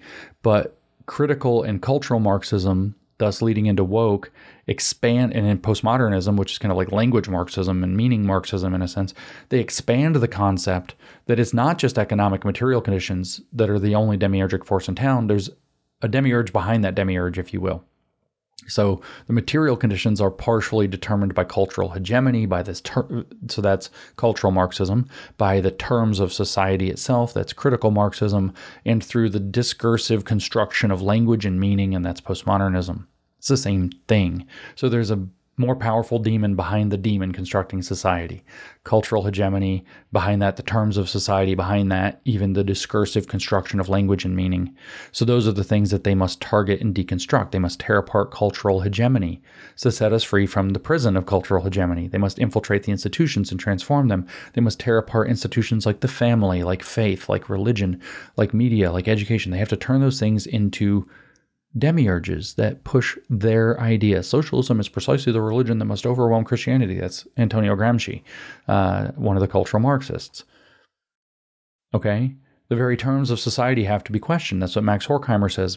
Max Horkheimer says in 1969 in an interview, he created the critical theory because he realized that the very terms of that material conditions weren't making people miserable. There's no knowledge. There's no gnosis there. There's no suffering. right? That's what we talked about earlier. That's not there. That's what we see in Fogline. That's not there. There's no alienation if people love their lives and become one-dimensional, loving their consumer-driven life.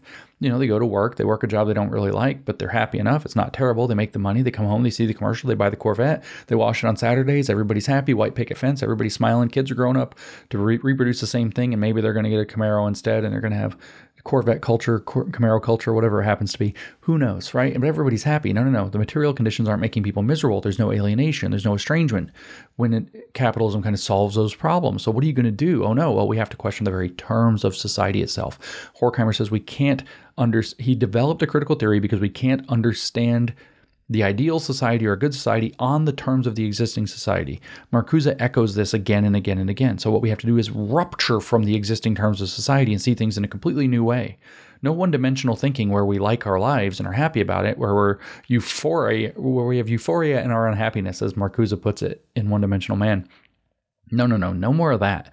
We're going to rupture from that, and we're going to see certain utopian possibilities that have come to be regarded as historical possibilities, as Marcuse says it instead, meaning utopian socialism, because we're going to break free of the prison of being created by the self-referential and self-perpetuating terms of society. This is the problem of reproduction, which then filters into education. So education trains kids to learn to be productive in the existing society.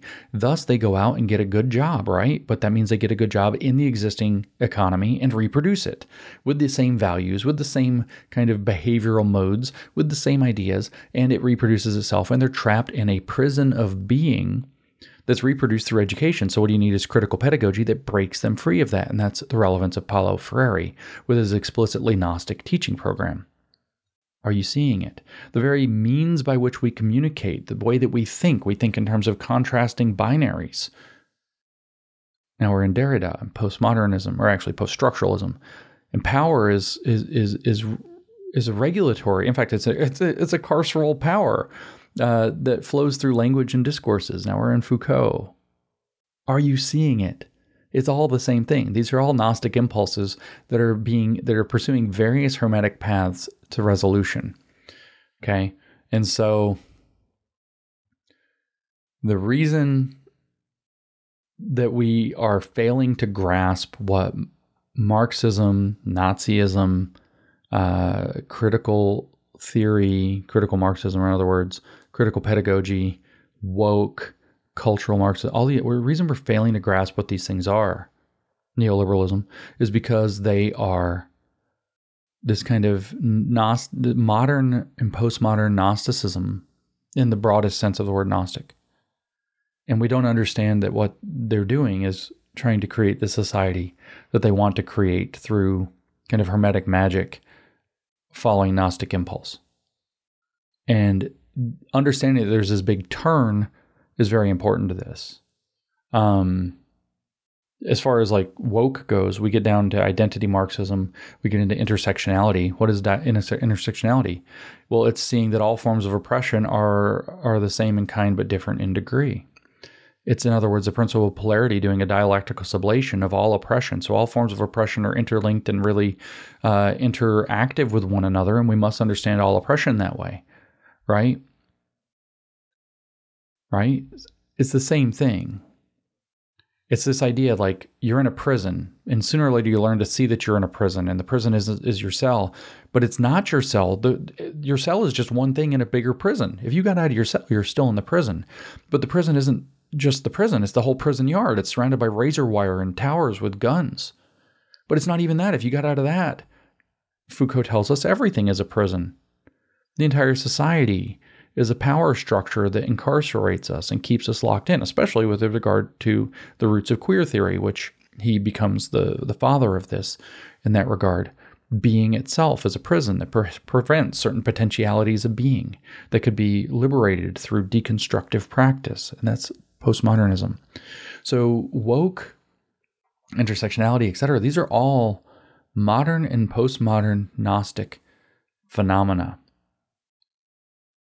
The mechanism is the dialectic. I've said this before, I'm not going to belabor it, but it always follows this pattern from ideal to material to spirit. How did I figure this out? Well, you can look at it, but the fundamental trinity is always the same. It's the same mind, body, spirit. Mind is ideal, body is material, spirit is spirit, mind, body, spirit. But then you think of it as a process. You use your mind to transform your body. Your body gives rise to your sense of your spirit. Your spirit gives rise to a new sense of mind, and then it becomes a dialectical process of self-transformation. That's the dialectic of self, and it just extends out from that. So we're going to see right now, woke is very ideal. It's going to transform, as I keep telling you, into sustainability, which is very material. That's going to give way to global citizen consciousness, which is going to be the kind of a more spirit cultural Marxism move. But each step away or around, it picks up more stuff.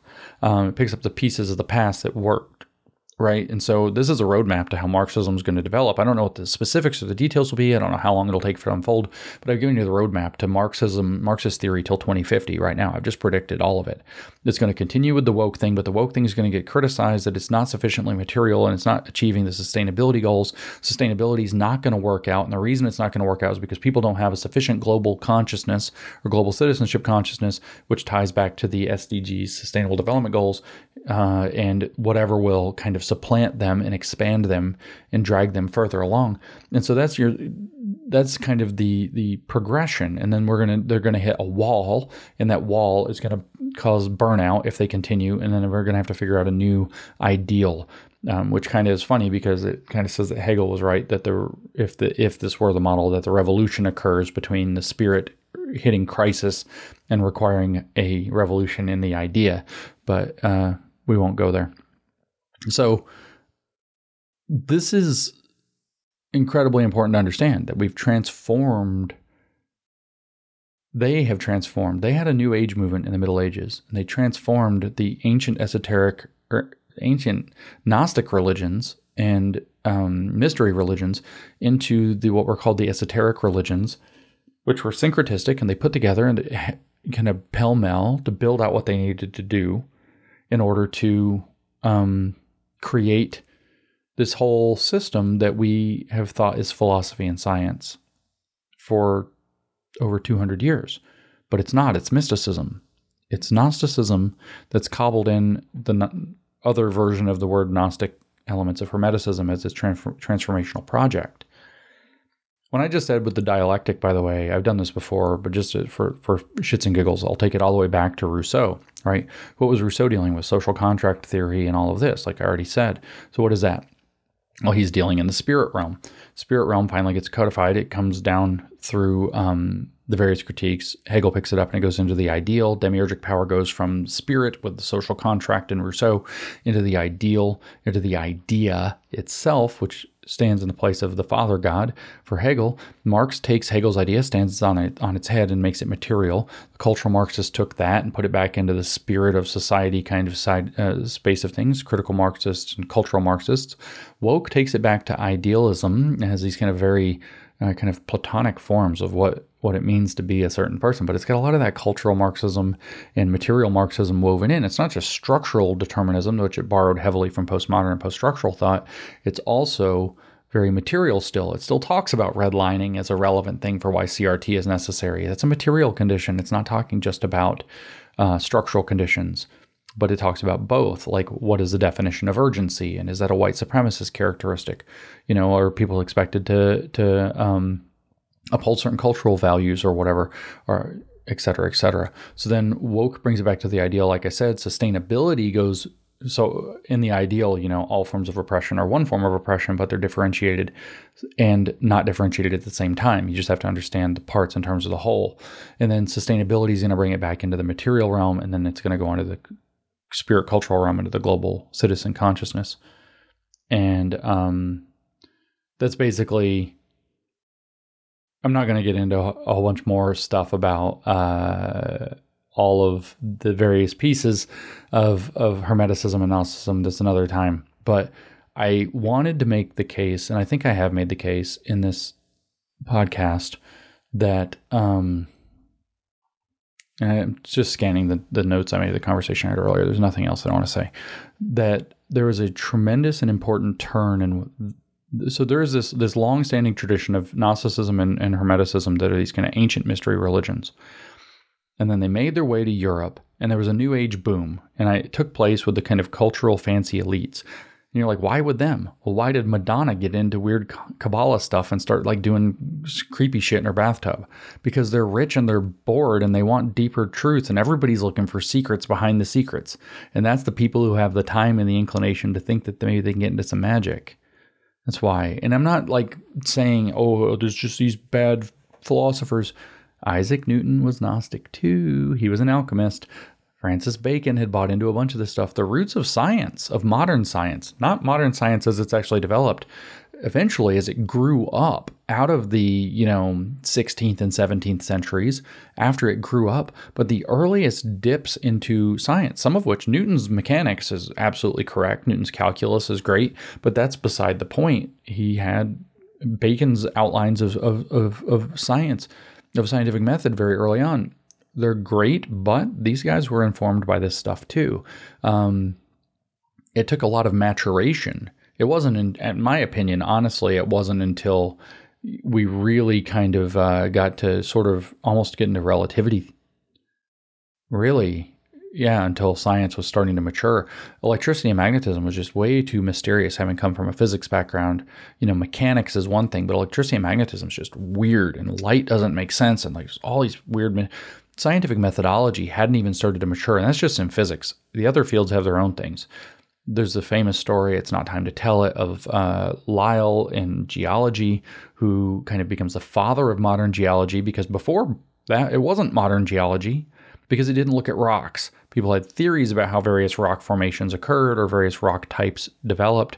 In particular, there was a giant fight about basalt, which is a type of volcanic rock that's very common, extremely common on the seafloor.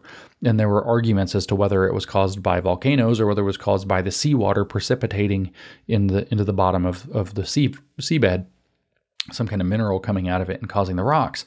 And they were in huge fights, and they were solving the fights through cancel culture, and they were showing up to eat, like I forget how the story goes, but one of these guys had his wife made a play and it was being performed at the theater, and the guys from the other side of the argument showed up and heckled and threw tomatoes or something like that. It was cancel culture and arguing and sniping or whatever. And they finally hold this conference, and Lyell calls them forward and says, here's this wild idea, let's look at rocks. And for 20 years, they went and studied the rocks and finally concluded it was volcanoes, undersea volcanoes that were spreading the rock, and answered the question for real without them fighting through like cancel culture bullshit and whatever. But that's beside the point. Science had to mature is the point. What we call science today is not how it was viewed during this kind of New Age boom in the Middle Ages. And there are places where the kind of religious reaction to science and the Enlightenment have a claim that it was rooted in a lot of mysticism and crack pottery that wasn't grounded in faith and had all kinds of crazy ideas that were dangerous. And the scientism that comes out of that is dangerous. They have a big claim on that, and for good reasons, but the reasons are not being clearly articulated because we refuse to recognize that there was a giant, what we would recognize in modern parlance, New Age boom in the Middle Ages that informed a lot of things, and some things matured out of that and other things didn't. Marxism did not mature out of this. It concentrated it and turned it, like I said, fundamentally even more evil than almost any of the other approaches. Hegelianism has not gone away. It has just not gone away. The idea that we can future cast what the world is going to look like and have it come into being by tweaking circumstances so people will build it around us while we happen to rig the system so we make profit off of it, which I think is called neoliberalism, through public-private partnerships, for example, which is called the World Economic Forum, has not gone away. The idea that we can create some kind of a perfect constitutional monarchy with a Christian prince that rules over everything, like Christian nationalist reaction is trying to suggest, they're just reproducing Hegel's philosophy of right, which is based in the same program. So this hasn't gone away either. I don't think that those are good paths, by the way. I don't think that they're good paths. The World Economic Forum one is far worse because it's incorporated as much of the Marxism as it can. It's using the destruction to advance its agendas very vigorously. But these kinds of ways of thinking need to be diagnosed correctly, and we can't diagnose them correctly till we understand that there is a specifically modern and postmodern expression of Gnosticism that we have overlooked, that we're ignoring, and that once you start to get your head around it, and I just did 2 hours explaining how complicated it is, and I apologize, I can't help it. Once you start to get your head around it, it starts clarifying, especially the woke and the Marxist and cultural Marxist and critical Marxist phenomenon, and postmodern phenomenon, so clearly. And pardon me for my computer making a sound. It makes things so clear that I strongly encourage us at least to take this seriously. I am stepping out into green space here. I've been sitting on this for months, not knowing how to communicate it, stressed out, nervous about how to communicate it. I still am. I don't know how to organize and present this material. We're stepping out into a gigantic open space, and frankly, I need help. You all need to start taking, I think, as many of you as can, should start taking this seriously and start looking into it. And we have to start putting this hypothesis on the table and considering it and its ramifications. I think that there are some important ramifications. For example, if woke is Gnostic and Hermetic religion, cult religion, then what we're dealing with the woke movement is a gigantic cult conversion. Our families are being split apart because they're joining cults. And that's what happens when people join cults. Our family members and children are behaving in strange ways because they're pulled into a cult. That means we can't argue them out of the cult. We can't argue or discuss them out. They have to be deprogrammed. There has to be cult deprogramming from this. The people doing this are doing it because they feel entitled to, because they think that what's happening through the iron law of woke projection is that society's already demiurgically and gnostically constructed. So the society's already brainwashing everybody and the kids. So they have a right to brainwash them into the so-called real truth, the truth behind the truth, which they believe they alone know and you don't. So the behavior is explained. It can't be taught in schools if it's a religion, in public schools. So this puts a big question mark on what we're going to do about that. This is a First Amendment violation in multiple ways, but in the direct establishment clause way, for certain, if I'm not wrong. But this creates an interesting question about the school choice debate, because private schools can do whatever the hell they want. Public schools can't indoctrinate your kids, but private schools can if they want to. It doesn't matter their religion. They don't even have to be explicit about it. And so dumping a bunch of people into private schools, right, as we're starting to figure this out, might not be the greatest thing in the world. If they're going to still be woke, which indications show that many will, if not most, if not all, because the big ones at least are going to be, I don't mean big individual schools, I mean networks of schools and franchises of schools and charter school networks and things like that already exist. To give you a picture of what that model looks like, are all going to have to be ESG compliant. They're all going to have to be ESG compliant. The economy of the future, if we don't stop the Gnostics at things like the United Nations, are going to be competence. All education of the future is going to have to serve the competencies that allow you, through the equivalent of social credit, to participate in the coming society. So any school that's going to be a school that allows you to participate in the coming society, notice how the idea was a problem of reproduction had to be solved. Well, they realized that if they seize the means of production of the new economy, then they can seize the means of educating to get kids a good job in the new economy and not end the problem of reproduction, but divert it into their cult programming. If we don't understand those things, then we don't know exactly what we're doing. But there are massive consequences. If this is cult religion, our military, our federal and state apparatuses, our public schools are all completely out of line by the First Amendment. This is a serious question to be asking, because this is a seriously good explanation for what's going on.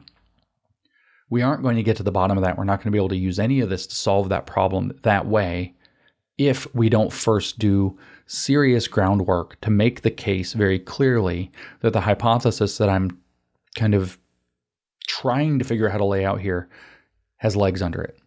If it does, it has incredible consequences in terms of how we act, how we react, how we behave, how we think about what we're dealing with, how we talk to people, how we treat people like our family members who get sucked into it, about what we're going to do with public apparatuses that are going into it, about relationships that we make with organizations like the World Economic Forum and the United Nations that are therefore diametrically opposed to the First Amendment, whether a reaction that's the same in kind but different in degree like neo-reaction, is a smart move in regard to this.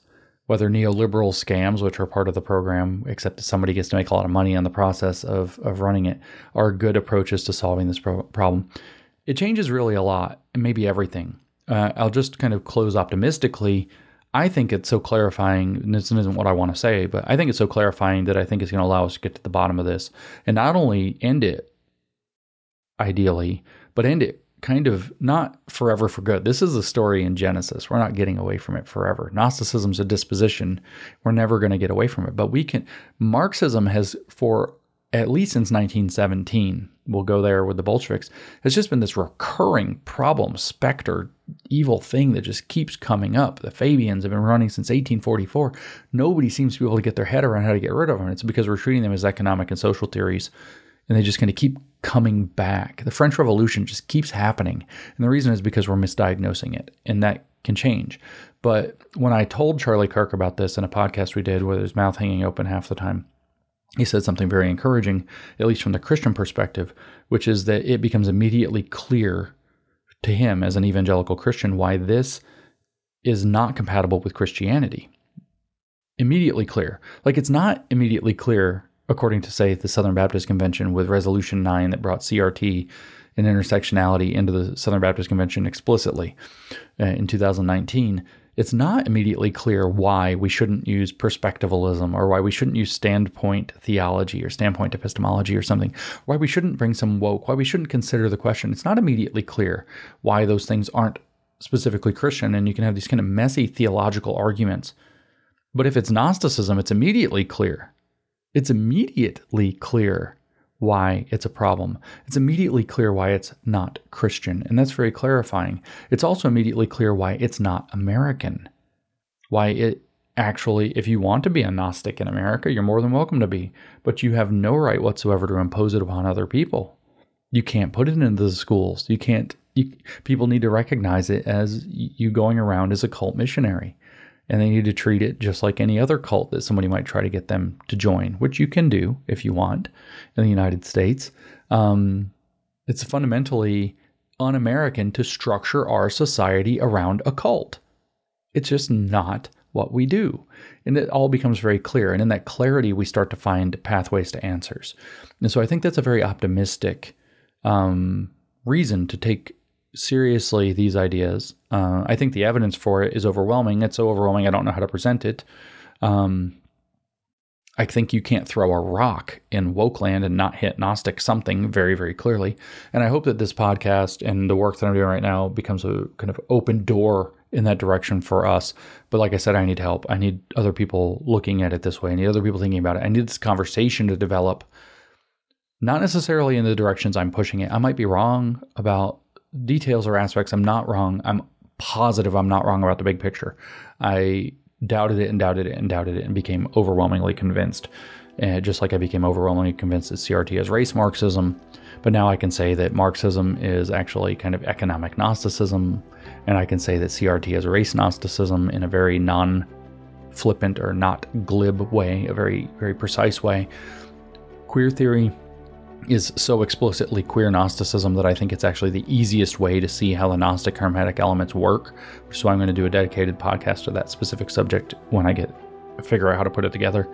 So I hope people start thinking about it this way. I appreciate you listening. The Gnostic turn in modernity and postmodernity, I think, is the biggest and most important untold story of Western civilization in the past 300 years. And I hope we can start to dig into it and understand it and pick it apart.